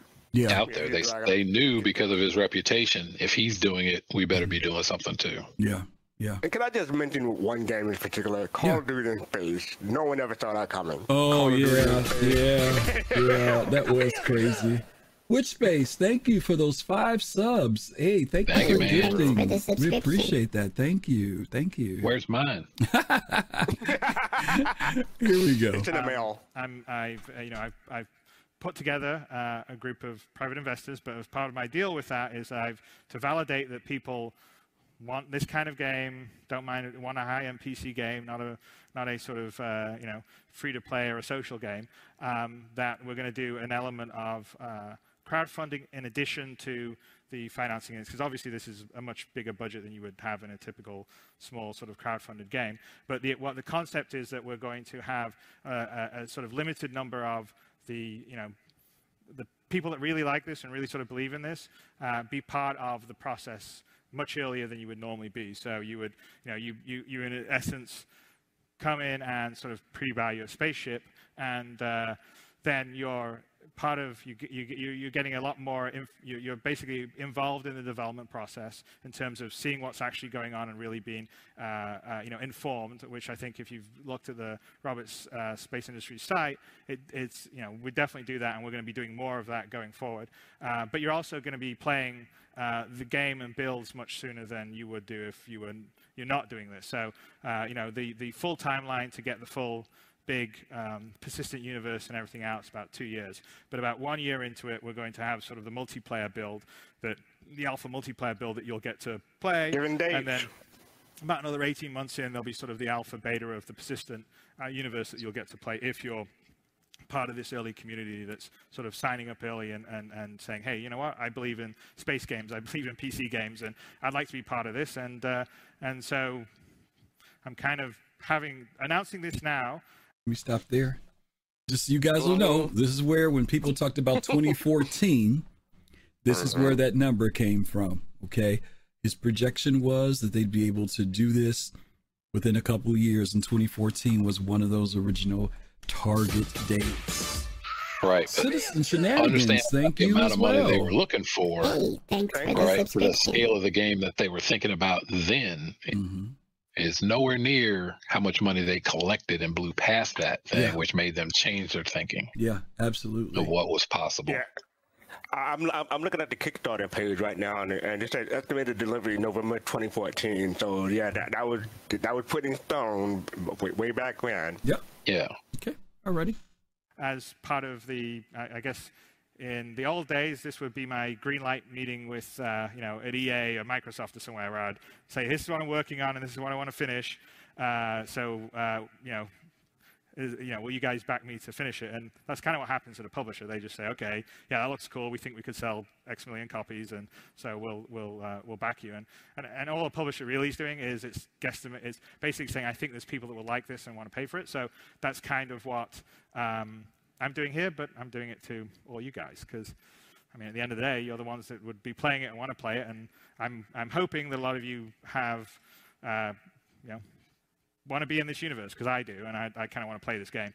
So I'm sort of saying, if this is something you're excited by, then please come to robertspaceindustries.com and participate and support us. So that's my pitch. I'm not very good at the pitch side of things.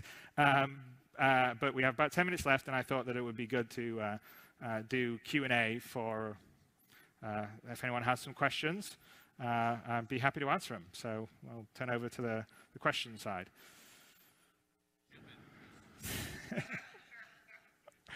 Talk like someone in publishing.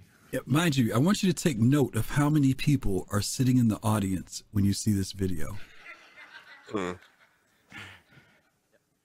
So the maneuvering thrusters, can they be intentionally disabled to do like some of the Starbucks style maneuvers and like Battlestar? Yeah. So I mean, all the different pieces are separate components on the ship, and so they can all be, they're all simulated and they're all damaged and all the rest of stuff. But you can also, it's kind of what I was saying. There's a baseline of it'll fly for you, but you'll be able to you'll be able to sort of switch off some parts. So, for instance, you could like disable them, so you could sort of go on a sort of slide, and then you could turn them back in, and then your ship would take over. So, the idea is there will be lots of moves and strategies in terms of how you dogfight. Because I kind of wanted, it's actually one of the big challenges of a space game is how you, in a multiplayer fashion, add enough like detail and nuance to actually make it sort of challenging in terms of different strategies to achieve different ends.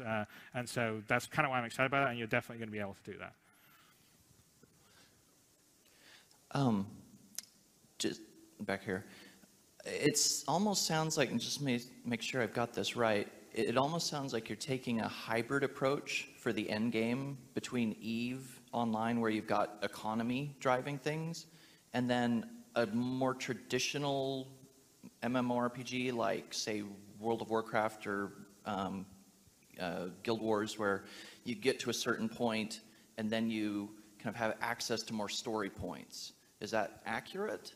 Yeah, no, I'd say so. I mean, I think there's a combination where there's an attempt to try and do stuff on a procedural manner that I couldn't do to the level. So I think you can sort of simulate systems, and if you simulate them really well, they're kind of cool. In the old days, it was pretty primitive in how you'd simulate them, so it wasn't that interesting. Now you can do some stuff, I even think, on the NPC and AI side that could actually be pretty interesting.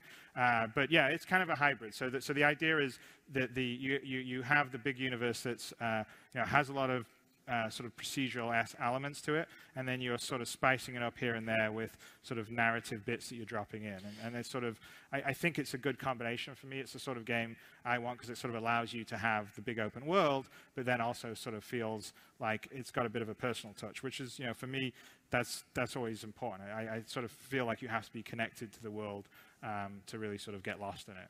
Okay, so then to expand on that, I have a coworker who I respect his opinions about MMORPGs very much, and he played BioWare's Star Wars game, and he opined that its major downfall was that once you got to the end game, there really was no content, and they blew through the content, getting to that end game much quicker than BioWare anticipated. So you feel like this dynamic micro update system will kind of alleviate that? Oh, yeah, totally. Syndrome? The Old Republic issue is that, essentially it's an incredibly well executed single player game that millions of people can play. And that in terms of updating content is it's a nightmare. It's great content, but it requires a huge amount of work. So I think you're much better served in being smart about how you set your, like in the case of this, how you set your galaxy up, how you put different factions together, and you sort of put systems in place that, I'll give you an example. That so, for instance, it's not just about having an economy. So we're sort of simulating. The idea is to simulate the galaxy like a real world would be. So, for instance, if you're trading close to Earth and the planet's near there, they're right near the sort of center of the empire, and there's a lot of law and order and sort of military presence. So there isn't really an opportunity for other players to basically do PvP or take out new players. But if you're trading there, it's very safe as a merchant. But when you land, say, on Earth, you'll be paying landing tariffs, and you'll be paying tariffs on the goods you sell, because someone has to pay for the infrastructure, someone has to pay for the law and order that's happening there. Now, of course, if you don't want to do that, there's other areas of the galaxy that don't have the same level of law and order, that don't have any of that. But of course, obviously, they're a lot more risky, because those are the areas that, pirates aren't really, there's no one keeping the pirates in check and everything else. So it's much like, the idea is to sort of simulate this universe like a real world. So there's trades and, there's pluses and minuses to everything. And I think then when you start to do that and you put those tools in a world, then, and you enable the player base to almost sort of help keep it alive and create content, I think that you sort of can avoid the problems that you have with sort of the Old Republic. And to be honest with you, it's, this is a Privateer Wing Commander style, so it's not about getting to level 80 or anything. There is no idea of level 80 in this style of game. There is basically you earn money, you upgrade your ship, which is sort of equivalent of your character, and then you can later on buy, say you can get an asteroid mining station, or you can get a private penthouse on one of the planets. But it's not about, okay, I need a rush to get myself to level 80 and then what my end game is. It's a different sort of philosophy, and I think at the higher levels, it's going to be more about putting the players in opposition to each other and creating divisions and rifts between the players and factions in such a way that they'll sort of operate amongst each other, which is what the thing that EVE Online does very well. That's kind of how they keep that universe going. Can you pause, please? I have a technical question about the Yeah, so he's almost speaking directly to me. I didn't get to see this then in 2012, but I was playing Star Wars: The Old Republic, and I'm a day one player for Star Wars: The Old Republic. We rushed through the content, got to the end game so quickly. BioWare didn't know what to do with us. So yeah, I finished it in I want to say within 2 weeks. I'm quicker than 2 weeks. So yeah, this is speaking to me. So yeah, it is interesting now how. I'm listening to this back then, how we had the plan laid out, and essentially that's how it's panning out right now in the PU. People mining, people bounty hunting, not really in the game, but they have all these aspects and professions in the game and it's mostly skill based instead of level based. So yeah, I think that's interesting. Yeah, and it also says that you're not pigeonholed. Like when we play KOTOR, SWTOR, whatever. You pick a particular type of whatever you want to be and you take that path, right? This whole idea of being able to, if I feel like mining today, I can mine today. If I want to do mercenary tomorrow, I can do mercenary. If I want to do salvage or trading, that gives it a lot more life as well. There's so many different things that you can do in game. And not just that. When I want to play solo, I can play solo. If I want to play multi, I can play multi. There's a lot of things that they're trying to put in. But I also think that the curated side of it, where someone mentioned earlier about, it was a good, funny line that they said, I forgot who it was, so please forgive me if I don't give you credit, but they said players are like locusts. It's hard to keep up enough content for them because they eat up content very quickly. So there's this balance between what happens in worlds like EVE, where there's player-driven content that comes up, as well as the content that CIG produces, which is another factor why we need to have the studio to continually put things out. In EVE, there was one point where they introduced, I can't think of what the group was called, guys. There are 4 races in EVE, but they introduced some other thing that the devs ran. Remember that? And that brought a new aspect of the game because it was something that we didn't expect, and it changed the dynamic of how we played the game. And I'm hoping that they'll do the same thing. We've already got the lore of multi-races and different stuff, but I think as there's expansion, we find other areas to explore and do things. I'm hoping there's stuff that we have never heard of that we run into that makes us want to go out there and do more in the game. Mal Carey, thank you so much for that sub. We appreciate it. It's not Duck 5114. He's talking about the race, the 5th race. Yeah. Highly advanced. They have those white ships, the real cool white ships. I can't think of the name of them now. But can't think of the name, but I know what you're talking about. Yeah. And Jay, thank you for correcting. Bounty hunting is in the game. My bad. I'm not a bounty hunter, so that's why I don't partake in that. So yeah. Okay. The network. Jovians. Thank you. Yes, the Jovians. Oh, good memory. In a game like World of Warcraft, you don't have to share that much data between client and server. Look how many people are in the audience. Where's your character and what is he doing right now? But here you mentioned that I got all empty ship has like chairs. 100 turrets, and something like that would have to be disseminated to every client. Have you run into any technical problems getting that data to flow freely and issues like that? Well, no, actually, it's funny you mentioned that, because I would actually argue with you that the setup of this style of game is much easier to do than a World of Warcraft, because in a World of Warcraft, you have whatever it is, 1,000, 2,000 people in your shard, and you've got to worry about all those. I think those people in the front seat are people that are helping to build the game.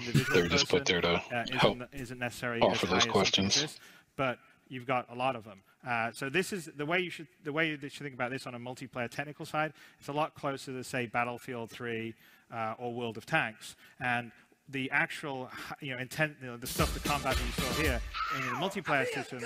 You can't be Solari, thank you. What we call a balance. Thanks for the subscription. So it's going to be like a Freelancer or a Battlefield, where it's somewhere between, say, 60 and 100 and something players. But of course, space is big, right? So in the actual galactic sort of server level, all the player base is in it. You're not on different worlds or shards. It's just that if you're flying out in space between planet A and planet B, and the galactic server basically goes, okay, well, you're flying from planet A to planet B, and this other person's flying from this planet to this planet. They've intersected, and they're going to be in conflict. So it creates an instance in space, and of course, space is huge; it's infinite. So there's no way in this system that you say, I'm going to go to exactly this coordinate. So basically, it creates these battle instances, and they exist for as long as the conflict exists, and then it's gone. So it's just sort of think of the persistent galaxy being more like a really smart matchmaking system built on top of what would happen in World of Tanks and Battlefield, that's sort of keeping track of your overall status, what your location is,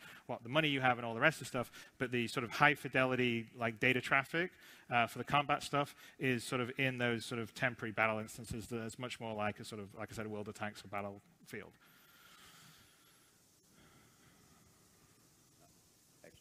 How do you think it's going to be like near Earth, where it's going to be a very busy system, I would think, as far as handling these high poly art assets, or at least what's very high poly compared to what we see now? When you are playing multiplayer and there's, say, 60 or so characters all interacting in that particular area where it's not creating that instance, that's persistent in your persistent world. Okay, well, so I mean, here's the other. See, I'm giving some tricks away on the space side, but there's a big advantage to making this kind of game over making a typical, say, first-person or third-person game, is that you don't really have to, the environment's pretty cheap, right? It's space. So you spend, your processing power, your GPU power on the spaceship or the character, and then the size of the spaceships means that by the time you get in close enough to the 300,000 polys of the fighter you're in or the craft that you're in, it's pretty much filling the screen. So you're not going to be able to have 60 other ones all at that level of resolution all on the screen at once. So what would happen is, yeah, you can have 60 people in there, but if you were close enough on one to have that level of resolution, the other ones are all being rendered at a much, much, much lower level of resolution. And that's sort of the advantage of these big objects, right? So it's different than if we were saying it was a first-person shooter game and we were having, 100 or 200 characters running around shooting each other all at 100,000 polys. Yeah, there would be a problem, because you literally could get a lot of these characters all on the screen at once at that resolution, and it would be harder to push that data around. But because you're flying spaceships, and spaceships have sort of size and volume, it's you can't really fit that many of them on screen at once. So you sort of alleviate the technical issue of having too many polys when everyone comes together in the same spot, because there's just so many ships you can fit in a certain volume. That's kind of the way it works. So you are one of the very few high-profile figures in the video games industry that has started in the video game industry, went to the movie industry as a producer, and now coming back. What would you say is the key thing that you and RSI are bringing to this project that other developers and publishers would say, we have the movie industry experience, and we're bringing the cinematic experience to you in this game? What would you say, that you're bringing sets you apart from those claims? Well, I think, I sort of hit on it a little earlier. I think the thing that I learned the most when I was, spent about 10 years making movies is that there's an attention to detail, and by the way, it's not on things that you would think are obvious at all. So if you're not really, you're not making movies, you're not sort of into it, you sort of view the sort of high level stuff, the obvious stuff, but there's a huge amount of work that goes in on a whole bunch of really talented and creative people to put the tiny little nuances and details in, and it is actually those details and nuances that make that world feel more realized, and so then the actor's performance or whatever can live inside it. And I think that on a game side, I feel that bringing some of that attention to detail that you would use in films back into it, stepping it up another level will increase the immersion. Because for me, it's always about immersion. So all I want to do is I want to play this game, and I don't even want to feel like I'm playing a game. I just want to feel like I'm lost in this world. And so for me, it's probably the like I said, the attention to detail. And then from a sort of more boring production process basis, there are some there are aspects of the film business that are silly, and there are also aspects of the film business that are pretty good. And they're very, very good at marshalling a large amount of people in a short period of time to achieve one unified creative vision. That's actually quite impressive when you're on a movie set and you see, 200 or 300 people all operating in unison to deliver a combined vision. And they sort of do it in a very, or even if you think about visual effects in a movie, I mean, most of those big visual effects movies, they have 2,000 shots to do, and they deliver them. They finish shooting, and they've got 6 months or 8 months to do all the shots. And that's a huge challenge. I mean, in the game business, you do similar work, but you'll take 2 or 3 years to do the same level of volume, and a lot of times it's not to the same level of detail. So I think on that side, there's some good sort of techniques to sort of adapt and use. I fully think that the game business is going to be the sort of entertainment medium of the 21st century. We're just at the beginning of our industry. So, if you look at a film that was made in the 20s, it's very primitive compared to films that are made today, because they sort of evolved from theater, so they're very static and the performance is very big. And then, as you got closer to the 70s, it became more naturalistic. And I think that the game business is just like that. I mean, I think we're still figuring out how to engage and how to immerse a player in a world or a universe. And that's kind of part of the fun of it, is to figure out the syntax and language is cool.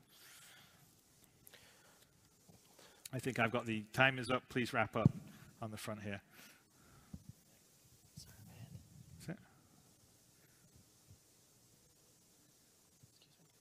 Oh, apparently our site is having millions of hits and is overloaded. So everyone out there, please be patient. Because hopefully, I think it's worth it. But it's great that there's so many people interested in it, but we'll try and get it back up when I guess we can. So that's it. So thank you, guys.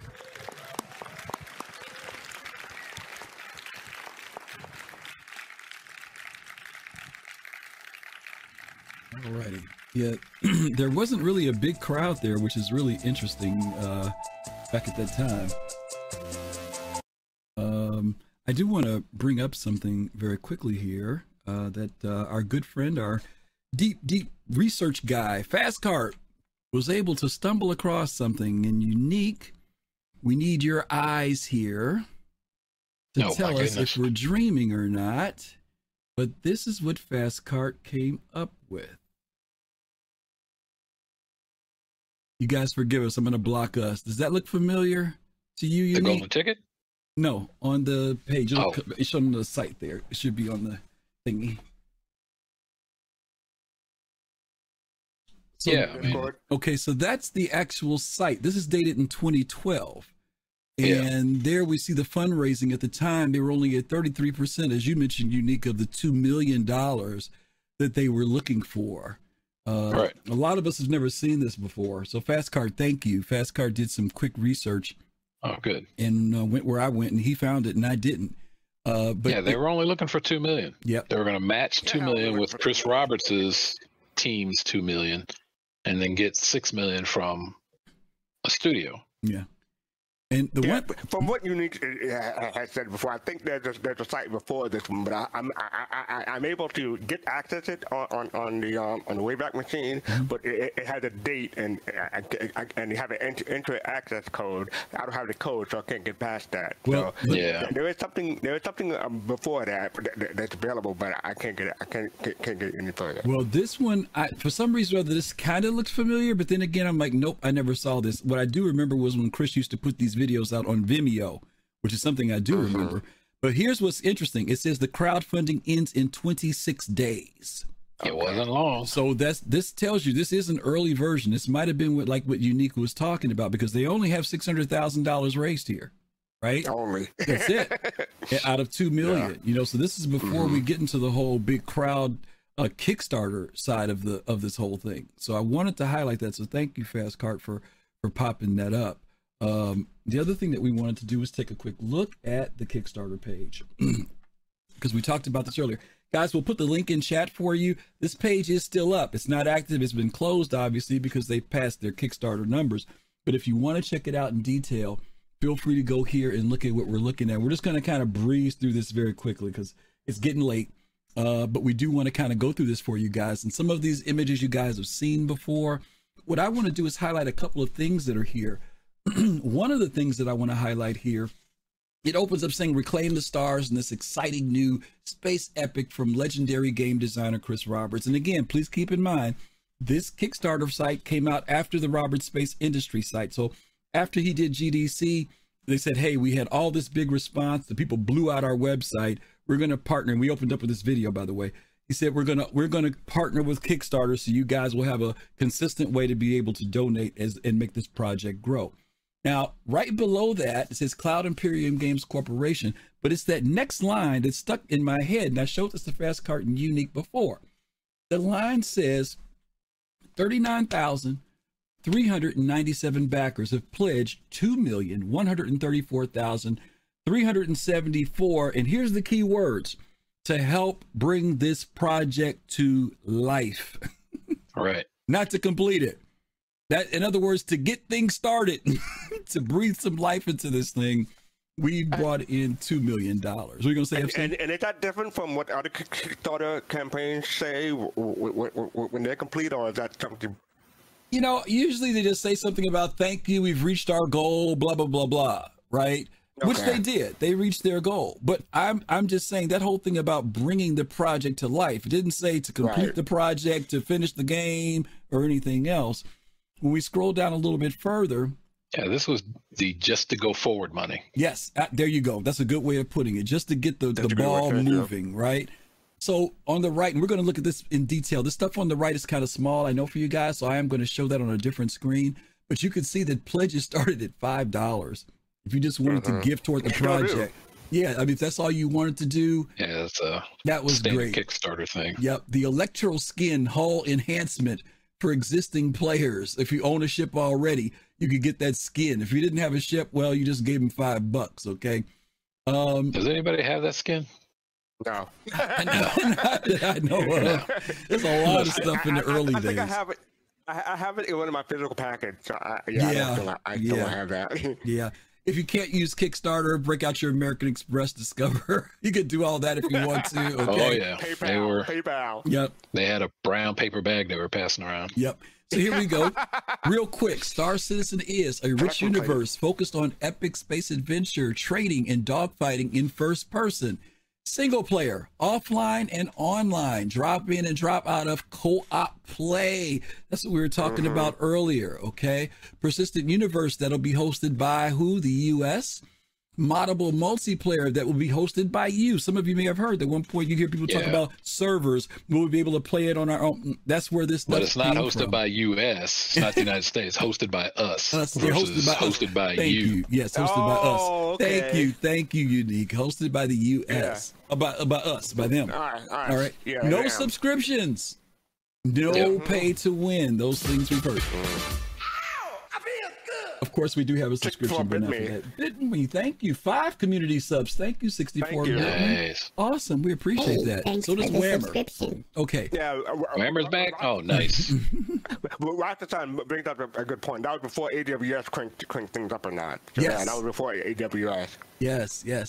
So there's more detail here. And once again, we put that link in the chat for you guys. But we want to go over some of these different levels. But Unique talked about this at the opening of the show, when later on they started introducing the stretch goals. And this is where we started out at the 2 million, then they went to 2.5, then 3.5, so on and so forth, until it finally got up to 5 million. Now, what I want to kind of do is go over some of the small points that are in here. And I thought I brought it up and I didn't. Let me read it real quick, guys. Give me 2 seconds here. Where's my link? I'm sorry. I thought I had my link here for my Kickstarter page. Copy, paste, and go. Okay. What it says there underneath that 6 million, or before that 6 million, between the 5 million and 6 million, it says there's a tablet companion app to check on your inventory, your commission, and find missions and get the galactic news feed. Now, that's your MobiGlass. That's your MobiGlass. I was going to say that, not a tablet. Yeah, not for your tablet, guys. That's your MobiGlass, okay? Increased community updates, monthly town hall meetings with Chris Roberts, Squadron 42, celebrity voice acting for Squadron 42. We will bring back at least one favorite from Wing Commander. I wonder who that was. 50 missions. 50 missions. Star Citizen Persistent Universe. Now notice that's where that drops in after the $5 million point. The Star Citizen Persistent Universe.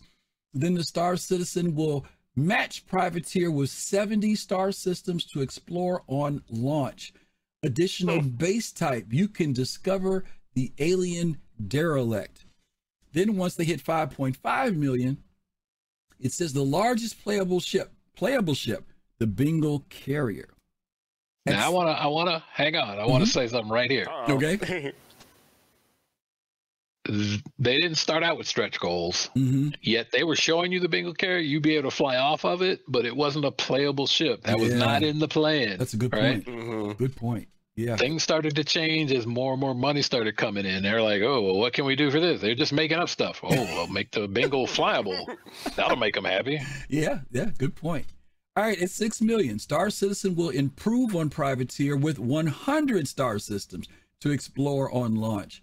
The Bengal Carrier will be unlocked for Persistent Universe play. You can't own it. Yep, can't own it, but you can play it. Full orchestral music for Star Citizen and Squadron 42. There'll be a soundtrack.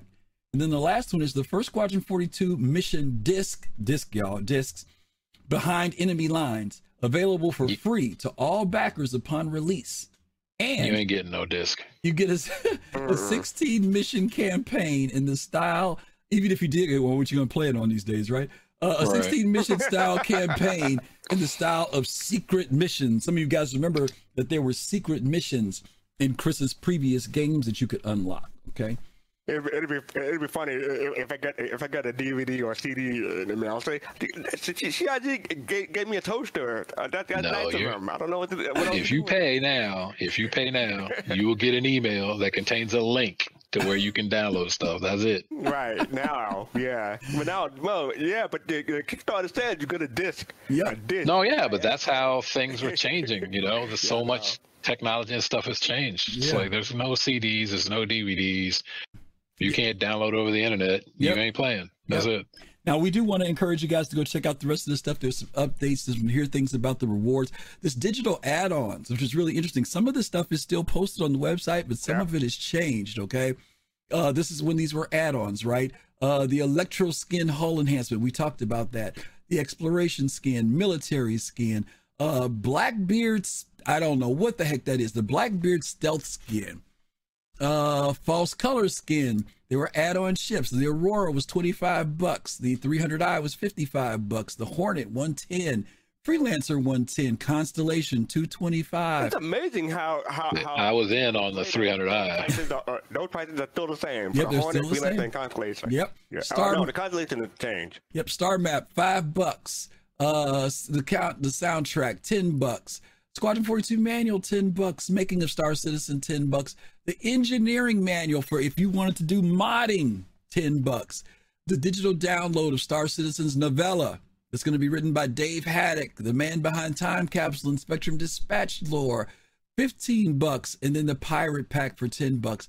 Then they had these final. Let me interrupt real quick. A lot of those digital downloads are still available on the RSI site under the add-on. So if you think you missed out on them from not being on the Kickstarter, you didn't. They're still available on as an add-on. So you don't have to fear of missing out is not a thing for this. To put it that way. Cool. T-shirts $25. Squadron 42 T-shirt $25. Shut up and take my money $5. Some of that stuff's in there, like you said. The Gladiator was $150. The M50 was $85. The Starfarer was, remember that, $175. The Caterpillar was $225. Retaliator was $250. Vandal Fighter was $300. And the Idris was $1,000. Now these that's a steal, man. There's a steal, right? Well, as a early backer too, you got discounts. So my Banu was $250 to me. Yeah, back then. Yeah, back then. Now, as we mentioned earlier, there were these physical add-ons that you could buy, right? It said, please note that shipping is required for tiers more than $125, below $125, I'm sorry, for any of these items. There was a glossy full color map, which was $10. There was the CD for $20. The hardback 42-page book for Squadron 42, the manual was $20. A hardbound 42-page book for the engineering was $20. Notice the prices have changed here. And the hardback bound 42 version of the Making of Star Citizen was $25. Then there was a spaceship. Those of you who got the package back with the Connie, remember this. Spaceship-shaped USB stick was $30. Okay, that was another item that you could get. Yeah. Now, before we move on, I just want to say these are no longer on the site. I think they did away with these in 2016. So physical stuff, other than like the shirts and slippers and stuff like that, this stuff is not available anymore. So yeah, that's unfortunate. Absolutely. But I have a physical package, so I have it. Absolutely. So again, we want to direct you guys to go to the link that we posted. Check out if you've never checked out that page, feel free to do so. The other thing that we want to do is this here. Now this is on. Sorry, this is on Star Citizen Tools, I think. Let me make sure I got it right. I'm sorry, Star Citizen Wiki. Star Citizen Wiki. And what they do here is give the prices for these various things that we just talked about. But these were the different packages that they offered back then. There was the Kickstarter, which was $5. We talked about the skin you got. They had what they call Civilian, which was just a community pledge. You didn't get anything. You didn't get any ID card, nothing. But that was $10 if you just wanted to throw $10 in. Then it starts to change. At $30, they had what they call the Scout, which was a first pledge title was called a first responder. Some of you guys know when you go into your profile, you could pick these different titles and stuff based upon your giving, where that's where some of this stuff came from. And we've seen those change. But back then, you could put that down as your little moniker, your ID, and people could know at what level you gave in the game. So first responder, if you did that, you had an Aurora, you got 1,000 UEC, and you got what they called at the time alpha and beta access, okay? And you got like what they called a white card. And here's the other thing. These were limited to how many people could participate back then. Only 5,000 people. They wanted 5,000 people at that $30 level, okay? That's why you see the 5,000 on the far right there. After that, you had the Digital Scout, which was called an early adopter. You got the digital game license to play the game. Some of you guys don't remember that when you wanted to play the game, what was that thing called? Did you have to get the pass? What was it called? Arena Commander Pass. The pass, right? You actually had to get a pass. Pay to be able to play Arena Commander. $5. It was $5, okay?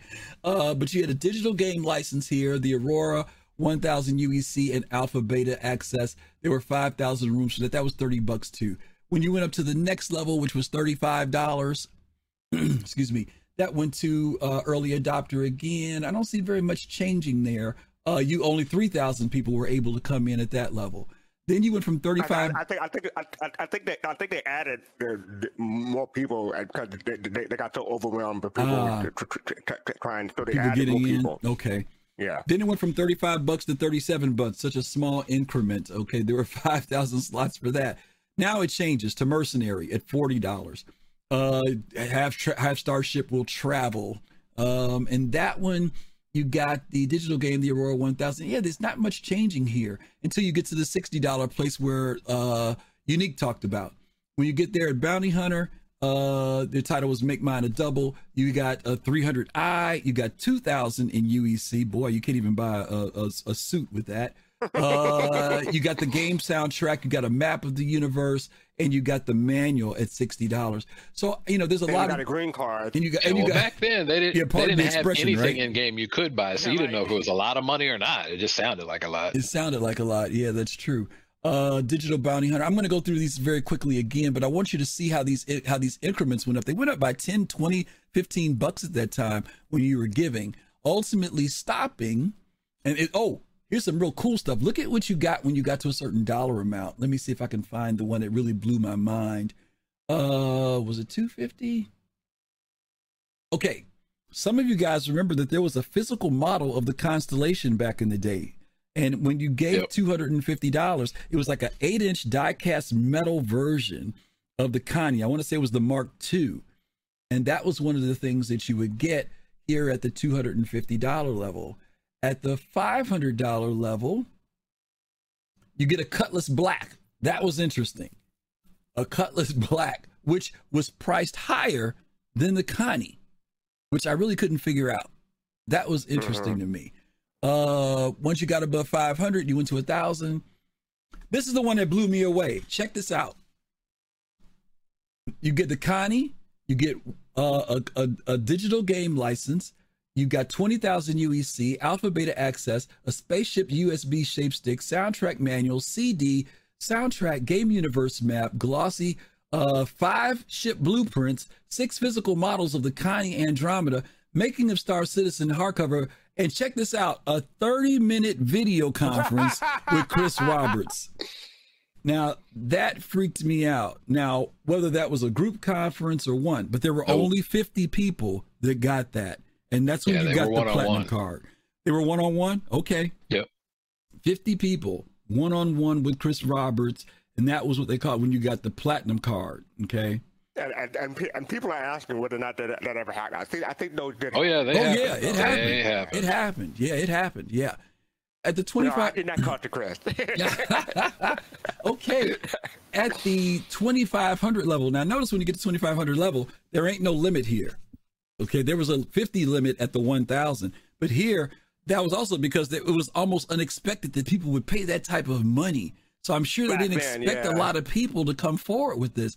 But at Grand 60 Admiral, minutes. Yeah, you got in this 60 minutes. Yeah, everything else is the same, but you got 60 minutes here. Plus, you got 5 flight-ready ships. Platinum card, but you got 5 flight-ready ships here, too. That was also another difference, too, at 2,500. Okay? After that, you jump to the 5,000 mark. At 5,000, it's called Go Boldly. You got to spend half a day with Chris Roberts. Face Marshal. If you spend $5,000, you got to spend half a day with Chris Roberts, okay? And then last but not least, I think this is the last enchilada here, is the $10,000 mark, okay? You got a Connie. And the 5,000 get you a black card, and this one gets you a titanium card. Titanium card, yeah. So you got a Connie Andromeda, 20,000 in UEC, alpha beta access, a ship paint for your Connie with a custom ship name on it. You got access to those of you who remember this, the Million Mile High Club. You got your USB stick, your soundtracks, your manuals, 5 ship blueprints, 10 physical models. You got 10 ships for $10,000 back then. You got the making of Star Citizen, and you got to spend the day with Chris Roberts and part of the development team. And one thing you're missing is you skipped out on the CD. You get a physical CD with the soundtrack of the game, y'all. So yeah. No MP3s, just a CD. You can't nothing to play the CD on anymore. Notice it's the Wing Commander level. Yeah. And there's no F8 on it. Yes. Yeah. There was no F8. You're right. And only 10 ships. Yeah. 10 grand. There weren't a lot of things, you know. That's wing a prayer of ideas just jumbled together. It's a big difference, right? Huge difference in what was there. Yeah. So, okay, we're about to wrap up the show because we went over a little bit on our time, but we hope you guys enjoyed it, and that, you know, those of you who've never seen this information before, hopefully it was enlightening to you. We did put links in to chat so you could kind of see where the sources were that we pulled from, including the video. There was a lot here to take in, but I really want to express great appreciation to Unique, because there are very few people out there who can say they were around in the beginning. A lot of us will go back to Kickstarter or go back to maybe a year or two after that, but very few people that I know of that were around back when this thing first got kicked off at. Marzipan, thank you so much for that resub with Prime. Thank you. Thanks for the subscription. We do have some questions, guys, that people have tossed in, so why don't we take a look at those? I think Quinn wants you to give away your 890. Oh, yeah, I'm sure. Is that what you're asking, Quinn? Is that what Quinn's asking? Yeah, I'm not giving it away. We do have one in the hangar that I've been holding off on getting rid of, but I'm waiting for the right time to do that. Let's see. This is from Rotten Remy. I'll trade you. Yeah, I'm sure you would. Rotten Remy says, very interesting. Last updated, pledged 3 months later. I don't remember how they reached me. Oh, okay. What came after the Kickstarter?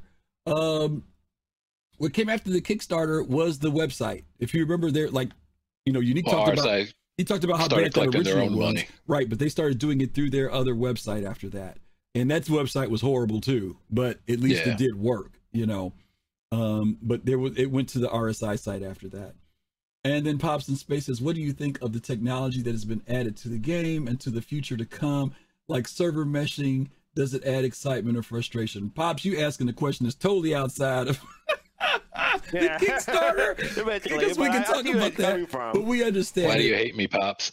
Yeah, I mean, of course, yeah, Pops. It's we've been, like I said, we've been around 8 to 10 years amongst those who are sitting here right now.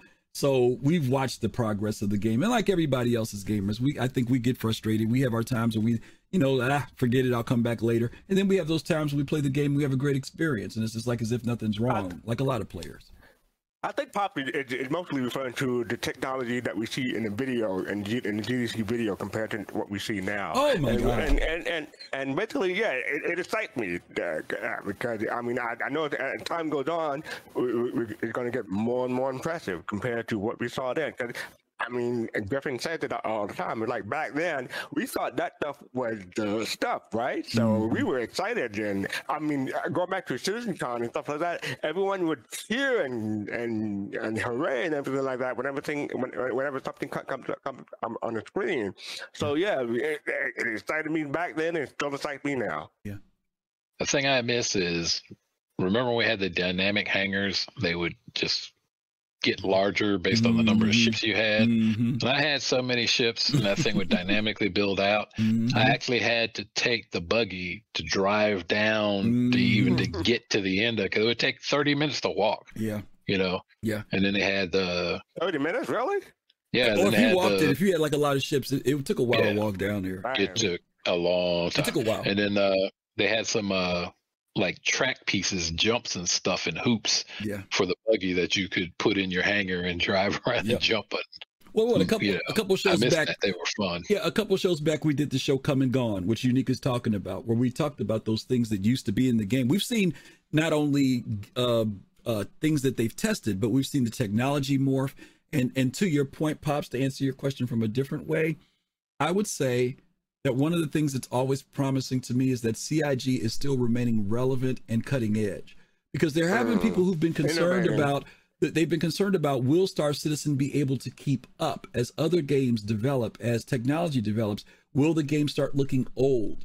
And as far as I'm concerned, they've created their own style. It's not Unreal 5, and that's okay for me, because it's real enough with the immersion, what they have created, that I'm content with that. And so some people will say, well, why don't they change engines or blah, blah, blah, blah. And I'm like, no. Yeah, what they're doing, as long as they keep it fresh and keep innovating it. And for those of you who've been in 3.18 since Gen 12 has come in, you guys have seen the improvements in the graphics already. And as long as they can continue to do that, then I'm very happy with watching the progress from what we saw in 2012. Like we said, we thought that was the stuff back then, and now you look at it and it's like, ooh, I feel like 1980s. I mean, it's a different feel now when you look at the technology. 1990s. Yeah, we'll say 90s. Yeah, we didn't go back to 8-bit completely 8-bit, right? Okay. You're right. Yeah. So no, those are great questions. Go ahead. One of my final thoughts. I'm so glad that I didn't start a drinking game, because I did not realize how many times he said fidelity and immersion and the CDC presentation. Because I mean, that's where the drinking game started originally, I guess. Because I mean, he said it a lot. Yeah. So, I'm so glad I didn't start a drinking game for that. Man. Yeah. No, absolutely. Well, listen, we want to tell you guys about what's coming up. We've had a great day today. As you guys know, Fastcar, why don't you tell them about what's going on, the next two things, and I'll talk about next week. Oh, so Thursday, 9 p.m. Eastern, 2 a.m. ETC. We have Soul Talk on YouTube and Twitch, and sometimes Facebook, I guess. But that's where we talk about what's going on that week in Star Citizen community. Mostly we cover ISC, but that's on hiatus. We cover SEO, but that's on hiatus also. And we cover Machinima. Basically, we cover what's in the comic and the dev tracker. And you want me to cover Soul Voices too? Yep. Yeah, Soul Voices is Saturday, 3 p.m. Eastern, 8 p.m. UTC on Twitch and YouTube and sometimes Facebook again. But that's part of that Saturday to kick it off. Soul Voices cover what's going on in the community, but this time it's more one-on-one. On Soul Talk, everyone is invited to come in and just hang out and chat. Soul Voices more one-on-one. We cover what's going on Reddit, what's going on Spectrum, and sometimes and what's going on in the industries in general. So that's Soul Voicing. Yeah. Thank you, man. And next Sunday, for our Sunday show, we're going to be doing a show called, we've done this before whenever there's a patch coming out. We're going to be doing update 3.18. Some of you guys have access to it. Some of you don't. You just be able to watch other content creators and what they've been doing in the game. So we want to kind of go over the things that we like, the things that are working. They've just put out some new patches over the past week. The game has become more stable. And obviously there's a lot in this patch. My good friend Cosmic Trader has talked about how there's stuff in the game that, most of us haven't even seen yet. They've added so many things into the game. It's so beyond just the reclaimer and the salvaging. There's the rivers, there's the racetracks, there's all these other things that they've put into the game that some of us haven't even seen. So hopefully, for my folks, make sure you get into the game this week and play so we can talk about it next week, because we really do want to be able to show some of you guys and talk to you about the things that we like and maybe things that, we know that they're still having problems with 3.18.